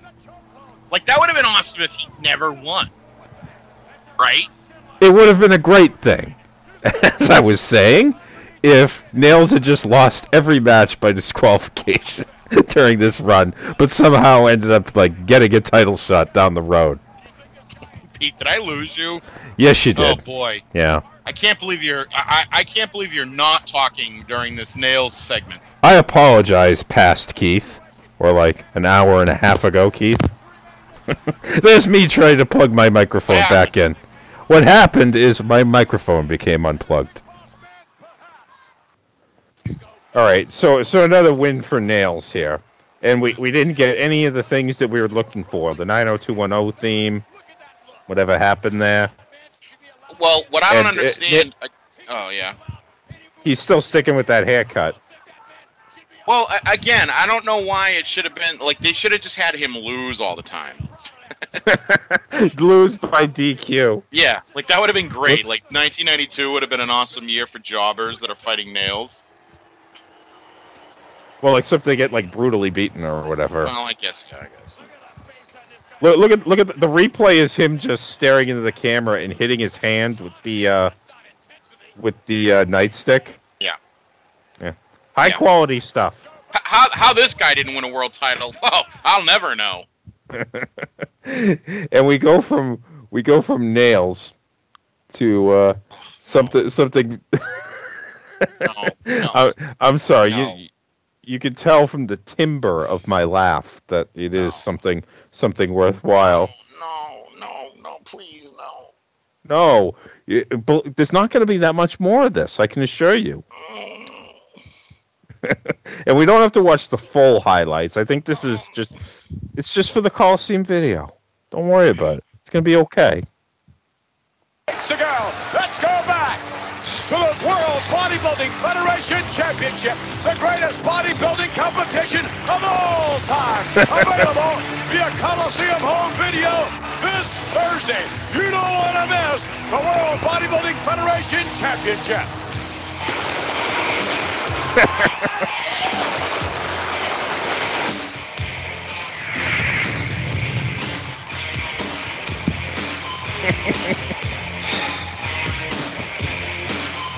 Turn that off. I'll tell you, you do not want to miss. What did you like better, the gunplay or the guy with the woman who was like the person with the lights on the runway or on the tarmac? Turn that off. Oh, you like that the best? Turn that off. Yeah, that I like the best. I have breaking news. Oh, okay. Let's sneak it in before the Kerry match. We did have another death. David Warner. Do you know the actor David Warner? I do not. He's the English actor. I'm trying to think of the role that you would probably know him best in. Is probably he was in the Titanic movie. He played the security guard for Billy Zane, the one who chases around after Leonardo DiCaprio the whole time. Yeah. He was very big in Star Trek. He was in a lot of Star Trek stuff. He was kind of he did a lot of sci-fi stuff. He was a British actor, but he passed away. I have a child. Billy Zane. Yes. Yeah, that's a shame. He died. He passed away. That's awful. Jeez, everybody's dying. What the fuck? Well, we don't have a drop of him. We don't. But that affects me. I was, I'm a big Star Trek fan. I mean, we have drops of Ray Liotta, Paul Sorvino, Tony Sirico, and Cal Rudman, and all have passed away in the last 6 months, I think. Yeah. I forget when Rudman's death was. By the way, Texas Tornado is facing Dwayne Gill. Oh, the hero. The patron saint. How he's on every week and he's just bumping like crazy. It doesn't matter if it's the LOD or if it's fucking Texas Tornado. One of the patron saints of GFA Live, Dwayne Gill. One of the favorites here for the podcast, Dwayne Gill. Definitely one of the favorites. Mm. Here's a question: is Dwayne Gill still wrestling like you think on the independent circuit? I suspect that he probably retired as a result of the pandemic and isn't working anymore. That would be my guess. The tornado punch, yeah. On February 28th, 2020, wow, right before the pandemic, Gill wrestled his last match against Ellsworth at Adrenaline Wrestling Show, winning the match. Oh. Yeah, all right. Well, but it makes sense. I mean, given how old he probably is, he's probably about in his mid-50s at the very least. Oh my God, he's 63. Yeah. Oh, we all grow old, even Dwayne Gill. Who was the other guy? Dwayne Gill, and then who was the other guy? Oh, Barry Hardy. Barry Hardy. Yeah. I want to see if Barry Hardy's still around. Oh. Barry Hardy is still around. Yeah, he's not in the ground. No, he's not in the ground. Oh, so Body Stars, we're still. I'm wondering, is this where the Go For It song comes back? It has to be. We're still plugging this. We're still pushing rope in this fucking dead organization. We got to run this back, and we're gonna focus on Cameo Newer. Oh, good. Yeah, Ma Newer. Hi, I'm Cameo Newer. And I'm Cameo Newer. I'm Cameo. I'm Vince McMahon. This is Lex Luger. And I'm having a great time. Yeah! Whoa, I am pumped. Cameo definitely practices what she preaches. Join Cameo and yours truly, Vince McMahon, along with a total package Lex Luger for all the latest in health and fitness on WBF Body Stars. Turn that off. I don't know if you want. Well, I don't know if he would have told. I don't know if Phil would have told him to turn it off because there was a lot of pictures of Cameo in that. That seemed like it would have been appropriate. I guess, yeah. Although that was a weird shot of her, like, in a tanning thing. Yeah. That was weird. Yeah. No. Fucking bizarre. What a bizarre. Hey, you know what I noticed? He called him the total package, Lex Luger. Yeah, they were billing him as that early on. They didn't come up with that whole... You know, part of it, I think, is because you can't call him the total package if it's as a wrestler. But you're clear because, this is bodybuilding. This is completely different. Which, he had that accident and wasn't at the WBF Championship, but we're still promoting him as one of the hosts of Body Stars. Go for it. Go for it. Go for it. Go for it. I would like to buy that as a single on iTunes. I think if I was a wrestler now, that would be my theme song. Yeah. Cash back on quality products for every room in your home. Enjoy this Fisher stereo system and get $22 cash back. Get $24 cash back on this Rover refrigerator. $31 cash back on this. I don't really get the whole notion of renting a refrigerator, like a full-size one, but okay. Well, it's rent to own. I guess, yeah. That was Rainbow Rent. Oh, Malden. Hey, nice shout out to my hometown. Here she is again. Jody Shulman will not leave us alone. She can take me to court anytime. Really? We're gonna sexualize Jody Shulman? Of course we are. Yeah.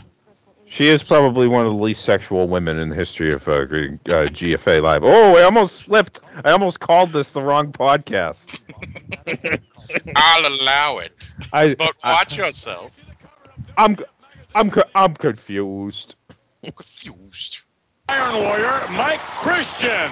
On the inside, turn that off. Oh, yes, the complete Cameo, the co-host of Body Stars. Cameo's sculptured approach to fitness. He's in love with Mr. Perfect. Turn that on. She's in love with Mr. Perfect. Yeah, she is. Who isn't? Henning could be a little bit delusional, like when Turn that off. Like when he would tell his jokes at the beginning. Yeah, sure she is. Yeah. I mean, she really looks great. Perhaps she wants to be Mrs. Perfect. I'm amused at how they are doing a soft build for Finkel Whippleman. That was the greatest slow burn feud of the 90s. Sure. It took 2 years to get a payoff. Finkel and Whippleman was what Shawn Michaels and Savage should have been. Like the long-term feud with the big payoff. Yeah. Yeah. For a minute there, I was like, who the hell is he managing? I couldn't remember. And then I was like, oh, it's Kamala. Yeah, they put Whippleman with Warlord and Sid, and they both split immediately, and he refused to take the hint. And I know he's your favorite character on Young Rock, so I'll lay off him. Okay. Yeah. Oh. Well, all right. Vince says he's returning to the WWF. Yeah, that's pretty interesting, right? Yeah, especially considering that the whole gimmick is, well, he doesn't know how he's supposed to pin people. Yeah. Fucking ridiculous. You could even use another word for fucking nauseating. Yeah. Do you know about the Kamala Hasbro figure and the rarity that is? Yeah, I heard something about how, like, I don't know, everything's always weird with Kamala, like, where he's, like, no shows the Saturday Night Main Event because he doesn't want a job, the action figure being weird. So how much is one of those worth? Or what's the story? Well, so the story is that the Kamala Hasbro action figure, they made two versions. The version with the half moon on his belly is the one that's rare. And the thing about it is that it's it's rarity because it was only like I think it was only given out to like Hasbro employees or WWF employees. Like it was like a short print. Like they didn't really put that out because the one that they put out, he doesn't have the half moon on his belly. He has a star on the side of his belly. And so if you have one of those like official on card and it can be authenticated, it can go for as much as $10,000. Does it have to be in a package or? Yeah, no, you have to have it in a package. Yeah. Yeah. But it's funny because when I first heard about it, I immediately ran and I was like, "Do I have that? I think I have," and I didn't. I was like, "I think I have that figure." I didn't. I saw the 40-year-old version. I know the deal. Yeah. Well, the good thing about Kamala is that at least they did keep the match short. Yeah. Yeah. The problem, though, is anybody with a memory, it's not so much that Kamala doesn't know how to pin guys, as bad as that is. It's that his push in 86 was much more well done. Where he would beat up guys after the match, he would do the top rope splash. Yeah. Well, he was probably much more athletic and limber in 86. Yeah. Yeah. True. But they're desperate for heels at this point. I mean, but it's sad because the only person you're going to put him up against really is the Undertaker. Who the hell else is he going to wrestle? True. Yeah, you turn him, and then they turn him face, and he's completely lifeless. He's supposed to face Bam Bam at 9, but of course he had his match cut. Whatever happened there? WrestleMania 9. Whatever happened there? He was also supposed to face Duggan at 3. Whatever happened there? I don't think that was actually promoted on TV. Like I don't know. How many times did we say whatever happened there on Saturday? Well, that is true. Yeah, we may have beaten that into the ground. Whatever happened there. I looked at my favorite use of that over the last week was when you were talking on Twitter about the Wizard of Oz, and I just jumped in mid-conversation with Wicked Witch of the East. Whatever happened there? All right then. All right then. Dorothy gets it. All right then. All right then. Wicked Witch of the West. Whatever happened there? You know, the house falling out. The house falling. God bless her. Am I right? All right then. All right then. Mooney's doing a thing for the Cape Cod Melody tent in Hyannis. Oh, yeah. I heard Vince is going to go back to running that promotion now. It would have been funny if like Vince didn't leave. They're like, no, you're actually just going to go back to promoting Bangor. Like that, we're returning you to your roots from 50 years ago. You're gonna run Bangor. You're gonna be the local promoter. Bangor. Folks in Hyannis and the surrounding areas. Catch it all at the Cape Cod Melody Tent Sunday night, July 19th. You'll have the chance to see such superstars in action as Money Incorporated, the tag team champions, Tatanka, and the former title holder, Ric Flair. Now, for those of you farther west, be sure to see the superstars of the World Wrestling Federation. Well, the Cape Cod Melody Tent in the summer, I mean, you go to the beach during the day and you need something to do at night. I mean, Cape Cod isn't exactly the nightlife capital of the world. No. That's Hampton Beach. Yeah. Well, welcome to Hampton Beach, where roving gangs aren't a problem anymore.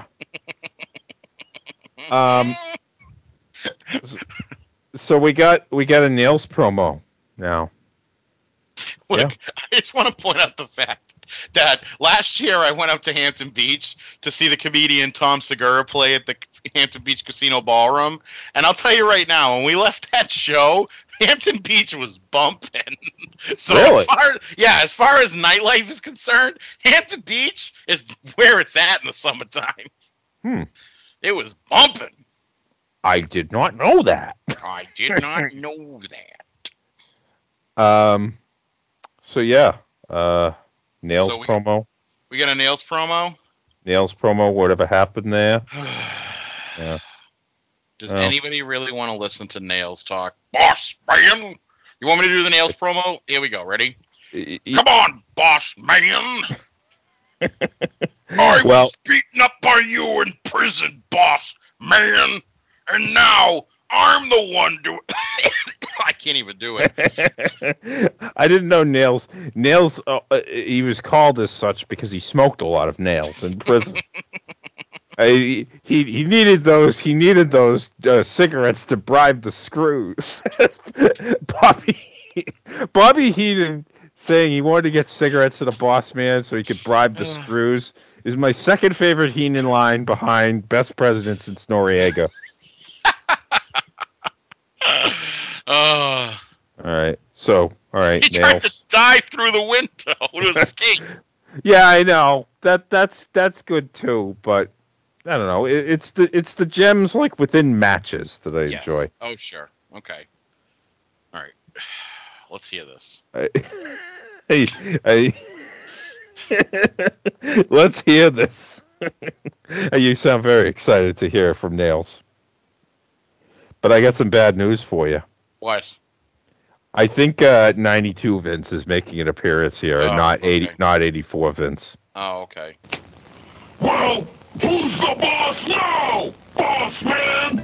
I'm gonna torture you for the rest of your life, and now you're gonna serve hard time, boss man. You know what? While we're here, why don't we just break down the Who's the Boss theme as the Nails palate cleanser? Sounds good to me. Okay. All right, so here we go. Let's start this over again. All right, let's just rewind this to the beginning. This is season 1. Who's the Boss? But Peter, I've never even seen Who's the Boss. Everybody wants to talk about man crazy Mona. Now, my question is, I know Tony is like a former baseball player here, but allegedly, I believe. Does he have to drive a windowless van in the 80s? I mean, really?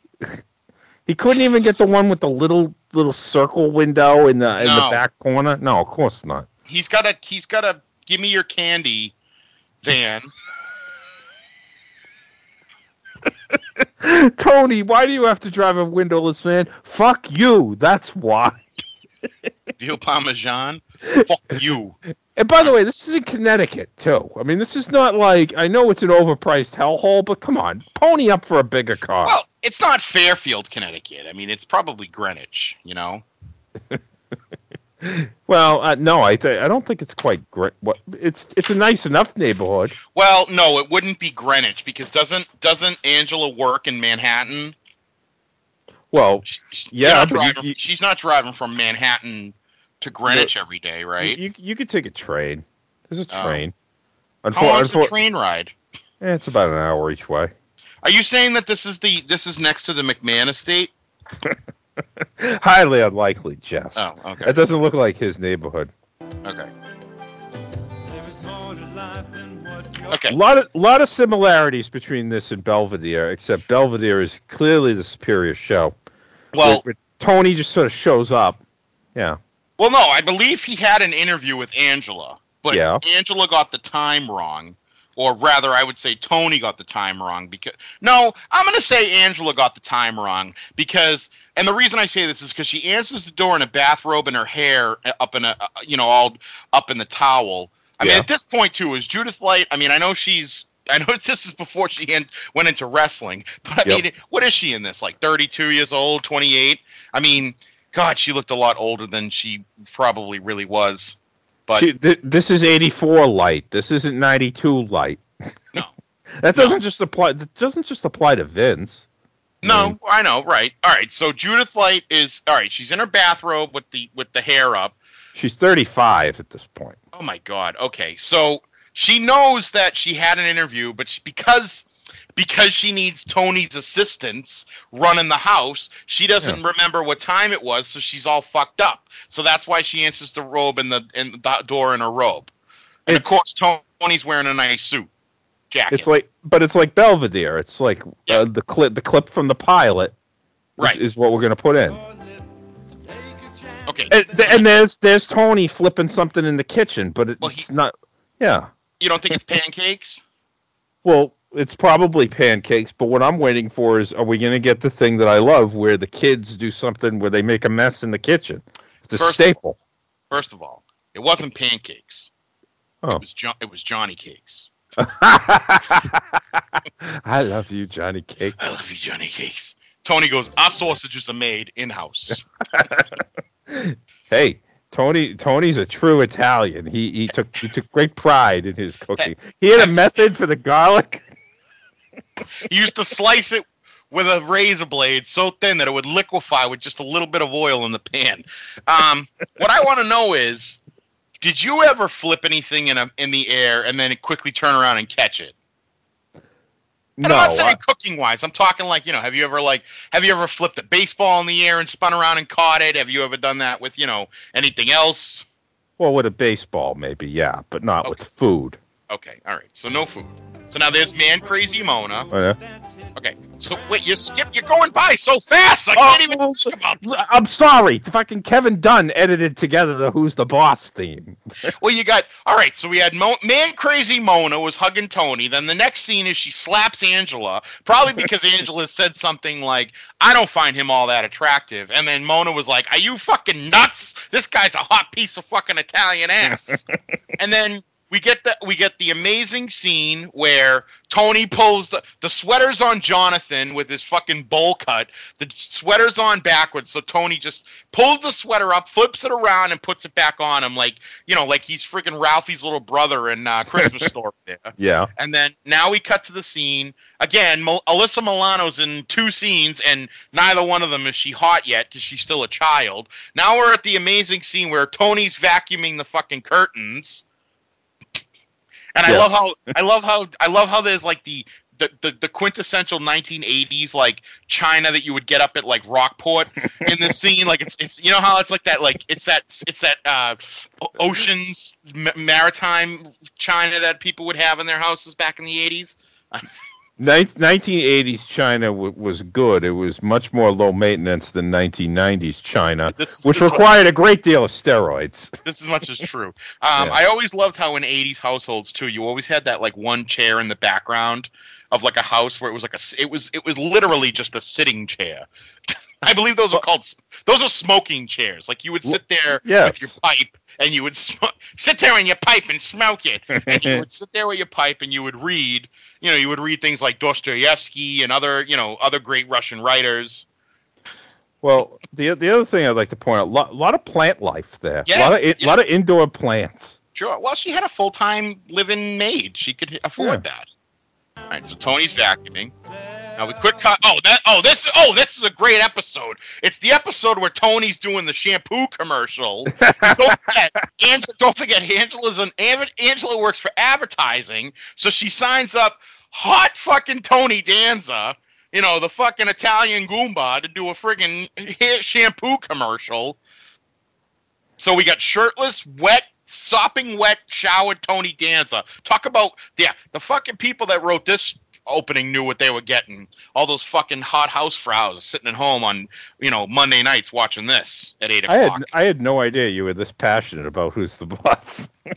Sure. All right, so we got Tony Danza, and now we cut to him fucking boxing. Seriously, he's in the shower and he's fucking boxing. Who are they writing this for? Fucking horny housewives whose husbands haven't touched them since the Nixon administration. Ford. All right, then we cut to fucking Jim Hellwig. Judith Light's hair is enormous. Oh my God, Judith Light's hair itself couldn't fit through the door. A lot of the ozone layer died to make Angela's hair possible. I think what made me think that Judith Light was so much older than she was is that she's got that weird blonde gray hair look going. So it looked like she was like gray, but she was like blonde, like dyeing her hair blonde. And which was not a very good look for women in the 80s. I got to be honest with you. I mean, you look at Judith Light now, and she still dyes her hair blonde, but it's like a full blonde, and she still looks good. I'm sorry. I'm just laughing at the notion of every time Nails does a promo, we have to watch a TV theme song in order to fucking palate cleanse. No? Okay. I mean, we're going to have to find something similar for like 88 or whatever year we're doing next. Sure. All right, so then we have this. All right, so we had this weird scene where Angela comes out and she's scared of something. Yeah. Probably misses her old glasses.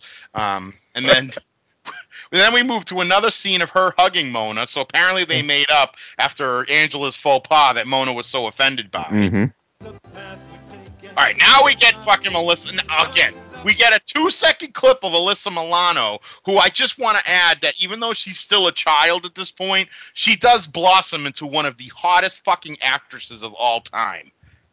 Period. That is true. Yeah. Although she's clearly not the focus. Like it's one of those deals where season 1, the show is about Tony and Angela. Yes. And it takes a while for them to be like, oh yeah, that's right. We have something here with this kid actress. And oh yeah, we can do stuff with Mona as well. And well, then there's Danny Pinatoro, whatever happened there. Well, we don't want to take away from Danny Pintaro or Pinataro. Pintaro. I mean, he grew up into something. I don't know what it is, but he's an actor, I think, maybe. You know about the issue with Who's the Boss and the great Schwarzenegger vehicle Commando, right? How Tony Danza didn't want Alyssa Milano in that movie. And he was like really adamant, like it was like, I think it was like a big to-do. And I mean, can you imagine the fucking balls on Tony Danza to tell fucking Schwarzenegger no?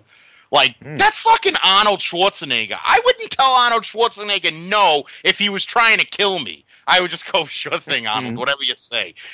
He wanted to, I think the phone call, I believe I went, listen, this is Arnold Schwarzenegger, I want Alyssa Milano. I want her for the movie. And I don't care what you say, I'm going to have her in the movie. I don't know, I'm Tony, I'm always named Tony. I'm going to kill you. You know what, I had a good run. So yeah, that was that. Then eventually Alyssa Milano made that movie, so Yeah. All's well that ends well. Okay. Catherine Hellman, yeah. Catherine Hellman of Soap fame. I don't know if you ever watched Soap. Yeah. Well, I remember Soap, yeah. So I like the ending quick cuts here. You see Mona and Tony enjoying a little bit of vino by the fireplace. Yeah. Probably some grapes that Tony smushed with his own feet, because I'm sure he makes his own wine. All of them sitting on the couch with their feet up on the table. On the nicely cleaned. It would have been really good if they put their feet up and then he lifted each other's foot and put like little like coasters underneath the feet. That would have been kind of funny. I would have done that if I was writing the opening. And then there's this. Oh yeah. Or if the table broke. Did they ever do any table spots on Who's the Boss? I don't think they ever did. No. And then of course this scene right here, which is very nice, is as you may be aware, the first couple of seasons, Alyssa Milano is like a tomboy, which was the thing that you used to be able to say back in the 80s, and I apologize if I offend anybody by saying it now, but she wanted to be a girl, and I think once she moved to Connecticut, she was like, no, I don't want to be a tomboy, I want to be a girl. So there's this scene where she's wearing a dress and she's got her hair done, but she's holding a baseball glove, and Tony's very happy that she's holding a baseball glove. Also, it's on the backdrop is the beautiful stone fireplace that they had with the copper pots and pans hanging. Very classy for 1980s Connecticut. Very classy. You're burying the fucking lead on what I'm paused on. There's a credit there. It says the producer, Bud Weiser. What the fuck? That's got to be fake. It's like the director of the Slammies being kayfabe. Come on. It's like producer Budweiser. It's like the producer of Parks and Rec was Norm Hiscock. I'm gonna look up Budweiser. Is that a real guy? That's a real fucking guy. No way. Yeah, Budweiser. I haven't been this amused since Bill Boner. Budweiser, Norm Hiscock. Kayfabe. Budweiser, whatever happened there. And then Angela's I like when we get the long coda of music. Yeah. Mm-hmm. It's very enjoyable.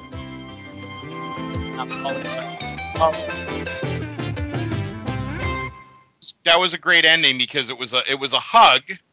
So Angela was really excited about something. She jumps into Tony's arms. And then Tony quickly puts her down, and he's like, up, because we had to have that will they or won't they that they ran for too many seasons. Mm-hmm. I mean, if this was nowadays, they would have been sleeping together by minute 4 of episode 1. There's something I want to say, but I'll pass. The theme song, Brand New Life, it says music by Larry Carlton and Robert Kraft. Oh, I didn't realize. Yeah. Robert Kraft. That was his former business. It was the greatest theme song in the history of TV in modern times. Oh, my goodness gracious. Well, all right. There you have it. Episodes. Who's the boss, everybody? Yeah. 196 episodes. Tune in next time to GFA Live. The next time we get a Nails promo, we'll be looking at some other fucking show that was on 35 years ago. It is clear the ex-convicts' only desire is to end the Big Boss Man's existence here in the WWF. They need one-on-one July 20th. Repo Man, he collides with the British Bulldog. Oh, Bulldog promo. Oh, boy. What a bonus. We got an inset promo from Bulldog earlier, and now we got a real one. All right, will he say Repo Man or Mr. Repo Man? All right, well, hold on a minute. Give me an over and under. How many dog puns does he do? 1.5. I mean, But the thing is, I don't think he has it in him to do more than 1.5.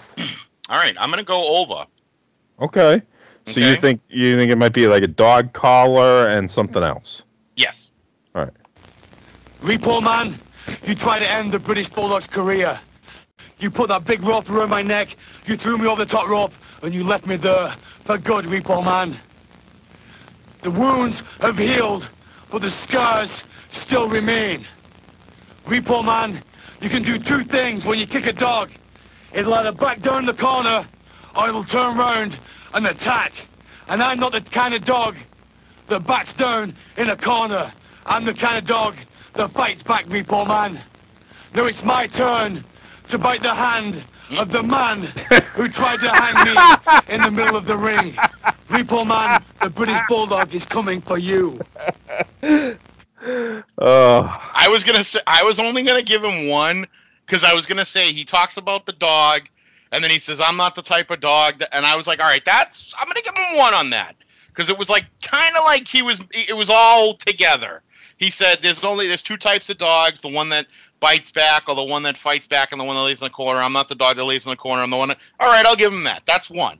But then he said bite the hand, and that's two. I win. Yeah. I didn't think he had it in him. But Davey Boy Smith, once again, you continue to amaze. United Kingdom's own Davey Boy Smith out to Collar, the Repossessor, Monday night, July 20th. Davey Boy Smith locks up with Repo Man.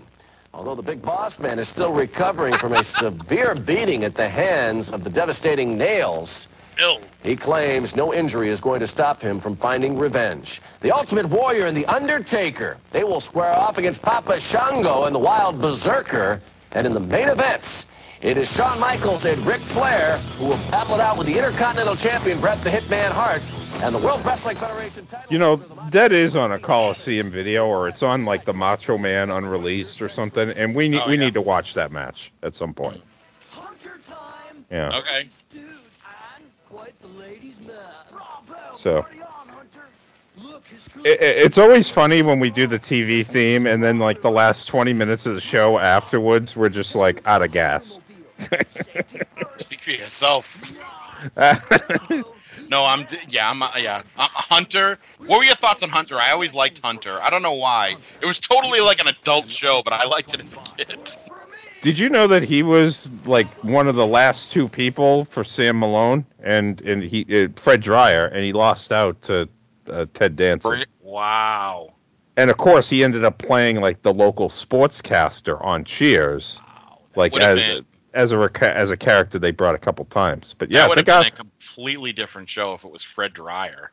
Yeah, it would not have lasted as long because Ted Danson is probably, I mean. Yeah, you might not like Becker, but it was on the air for 6 years, and The Good Place is outstanding, and I guess you got Mr. Mayor now, which I haven't seen. So Mr. Mayor is actually pretty good. Not only that, he plays an awesome version of himself on Curb. Don't forget about that. But wow, I wonder if it was Fred Dryer, if he would have been a retired NFL player, because he really was an NFL player. Yeah. And the problem with that is the Patriots were not a big deal in Boston at that time, so it would have been awkward with him being a former Patriot.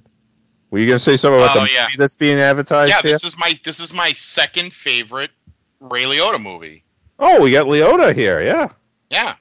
R.I.P. Unlawful entry. The cop wants me out of the way because he wants my wife. The #1 screen thriller of the year. Stay here and lock the door. Unlawful entry. Rated R. Now playing at theaters everywhere. I'm pretty sure that when we did our Ray Liotta memoriam show, I talked a lot about Unlawful Entry. Yeah, I probably, yeah. So I won't go into it again, but if anybody out there hasn't seen Unlawful Entry, you need to watch Unlawful Entry. It's so fucking good. You know, we have a backlog of movies we have to cover. Like I have the DVD of Body Slam. I'm looking at it right now. Well, I know we're not going to watch Unlawful Entry, so that's fine. Living it to live, I guess. I'm here. I'm not sure there is a purpose to life. Oh, it's the Church of Latter-day Saints ad again. Questions about life's purpose are now available on this video. Do you know that he's going to have 1, 2, 3, 4, 5 movies that are going to come out posthumously? Ray Liotta. Oh, wow. Yeah. Of course, he was in the Many Saints of Newark, so he's in the Sopranos universe, but sure. I don't know. By all accounts, that movie's not exactly well regarded. No. Yeah. I mean, if you want my opinion, I think he probably got more love and applause being in Hubie Halloween, which was the Adam Sandler vehicle for Netflix. Actually, I saw Hubie Halloween. It's pretty fucking funny. Oh, enough of this Heavenly Father's bullshit. But now we got the inferior PSA for kids. Yeah. Hey, but why? Don't be a fool. Remember, kids, school's cool. If you want to be cool, stay in. Motherfucker, I was in between the 7th and the 8th grade at that point. There's no point in time where school is less cool than that. Yeah. Especially if you were like you and I, and probably not the cool kids in school.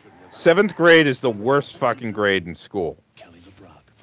I mean, for all but like one boy and one girl. Do you ever notice that? Like the boy and the girl who are like the top most popular boy and girl in school. They have a good time in school in 7th grade. Everybody else doesn't. Yeah, if you enjoyed 7th grade, something's wrong with you. Yeah. Oh, next week. An official interview with one of my favorite big men, the Repo Man. Well, I already told you that during my late night text storm. Repo Man's got the platform interview. Repo Man. Oh, no, and I also sent you the text saying Repo Man is the balls. Yeah, he is the balls. Papa Shango. Oh, what a show. Papa Shango? Papa Shango? Satanic black magic. Yeah. Sick shit. That's right. If I didn't play that, I would feel lost. That's right. Oh,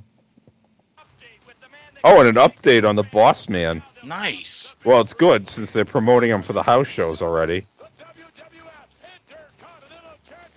And yeah, Brett is Who bats lead off? I'm going to say Brett bats lead off. You would be correct, yeah. Yeah. Okay. His match is against Lombardi. I'm sure on the next Something to Wrestle, it's going to be covered. Fucking Pritchard. Yeah, Pritchard's not long for the company because let's just say I don't think him and Stephanie are thick as thieves there. Well, it is kind of cool. I will say I'm actually looking forward to the reign of the real McMahon-Helmsley era, to be honest with you. I'm kind of excited for it because I think it'll lead to much better product going forward. I just wonder how long the transition is because I imagine they weren't going in today and rewriting the fucking book, you know? Although you never know. Well, it's a huge show. It's MSG. Like they probably... And they're doing a 6-man main event that's going on right now. Oh. Fine, whatever. But, What happened there? Whatever happened there, but... Well, I think yeah, go ahead. No, by all means, I mean, I was pessimistic because, great, corpse fucking angles. And more heel authority angles, because basically that authority angle killed my interest in the product. Like, it was fine when Daniel Bryan was there, because Bryan Danielson is one of the greatest wrestlers who ever lived, in terms of all around, everything that goes into being a pro wrestler. So once he's gone, that whole thing was fucked.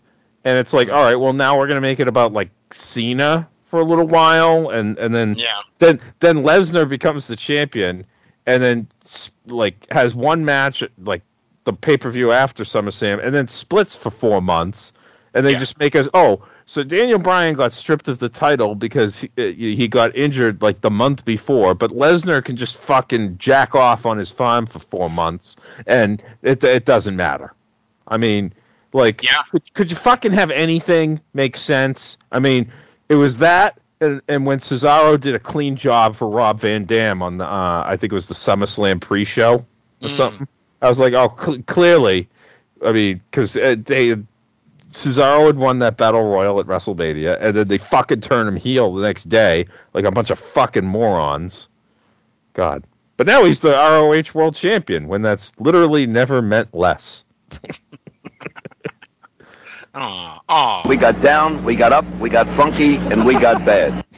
There's another dead guy speaking from the grave. I don't know if there's definitely going to be, like, a lot of authority angles. I feel like part of the reason why Stephanie and Triple H were around a lot on television is because you had Vince kind of running the show. I think that now that they're going to be running the show and Triple H is going to be a gorilla every week, I don't think that he's going to be on TV. Plus, I think the fucking heart attack or whatever the heart issues was that happened scared the shit out of Triple H. I really do. Like, I think Triple H is like, he's not going to be like Flair in the hospital today and fucking wrestling tomorrow. Like, I think he's done. And I think that he's one of these guys where, like Austin used to say, I don't want to just go out there and just half-ass something and just, that's why, like, when Austin finally came back, it was cool because he kind of actually, he did beat the shit out of Kevin Owens for a while. It was kind of fun. I don't think Triple H is that kind of guy. Like, I don't think he's going to come out and do the fucking chops and the knee and the high knee. No, he doesn't want to do it anymore. He's like, if I go out there, there's a chance I'm going to die. So, and I think Stephanie's going to be too busy actually running a fucking company now, So hopefully we don't get any fucking angles with authority figures. I guess, because they need to bring back a Jack Tunney. Like, I just want a president who is so bland that when he makes his appearance, it's like funny, Isn't that what, like, Adam Pearce is, basically? Yeah.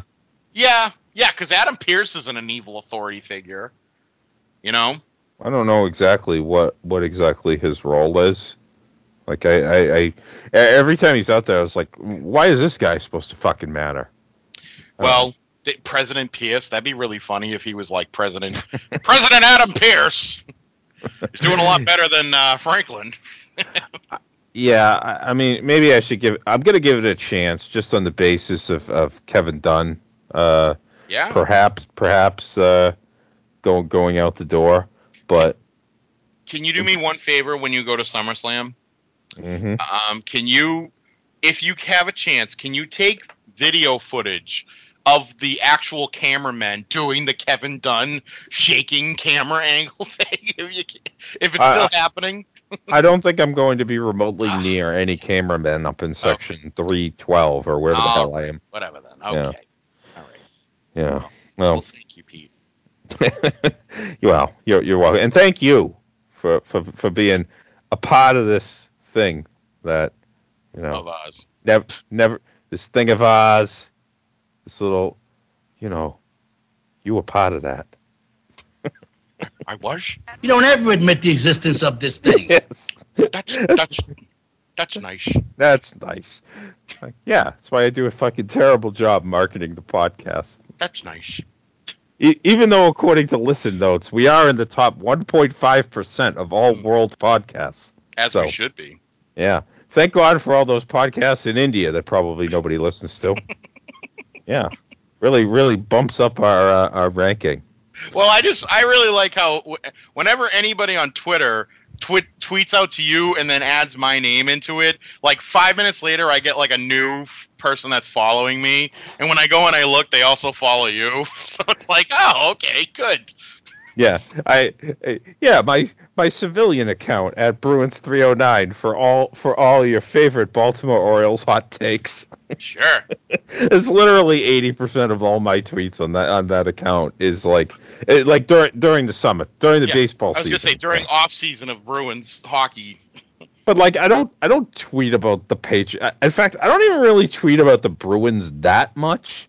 No. But like, you know, only when the mood strikes you in a negative way. This is why I'm driving 4 hours from Nashville to Cincinnati to go to a baseball game. I mean, I have to change fucking time zones. Like I have to leave at like 7 a.m. because I lose an hour.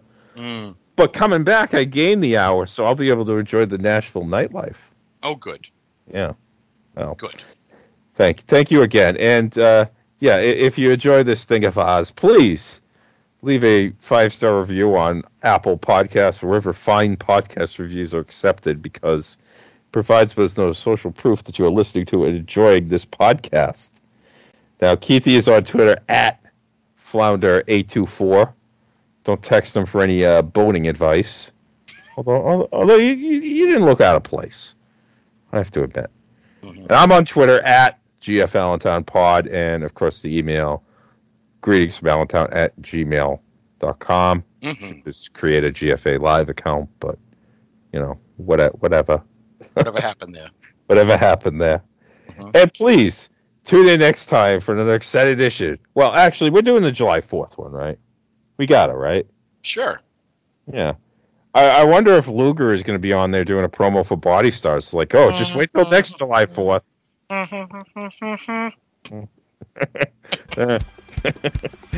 right. Well, good luck and God bless. Goodbye, everybody. Bob Barker reminding you to help control the pet population. Have your pets spayed or neutered. Goodbye, everybody. Tune in next time for another exciting edition. GFA Live.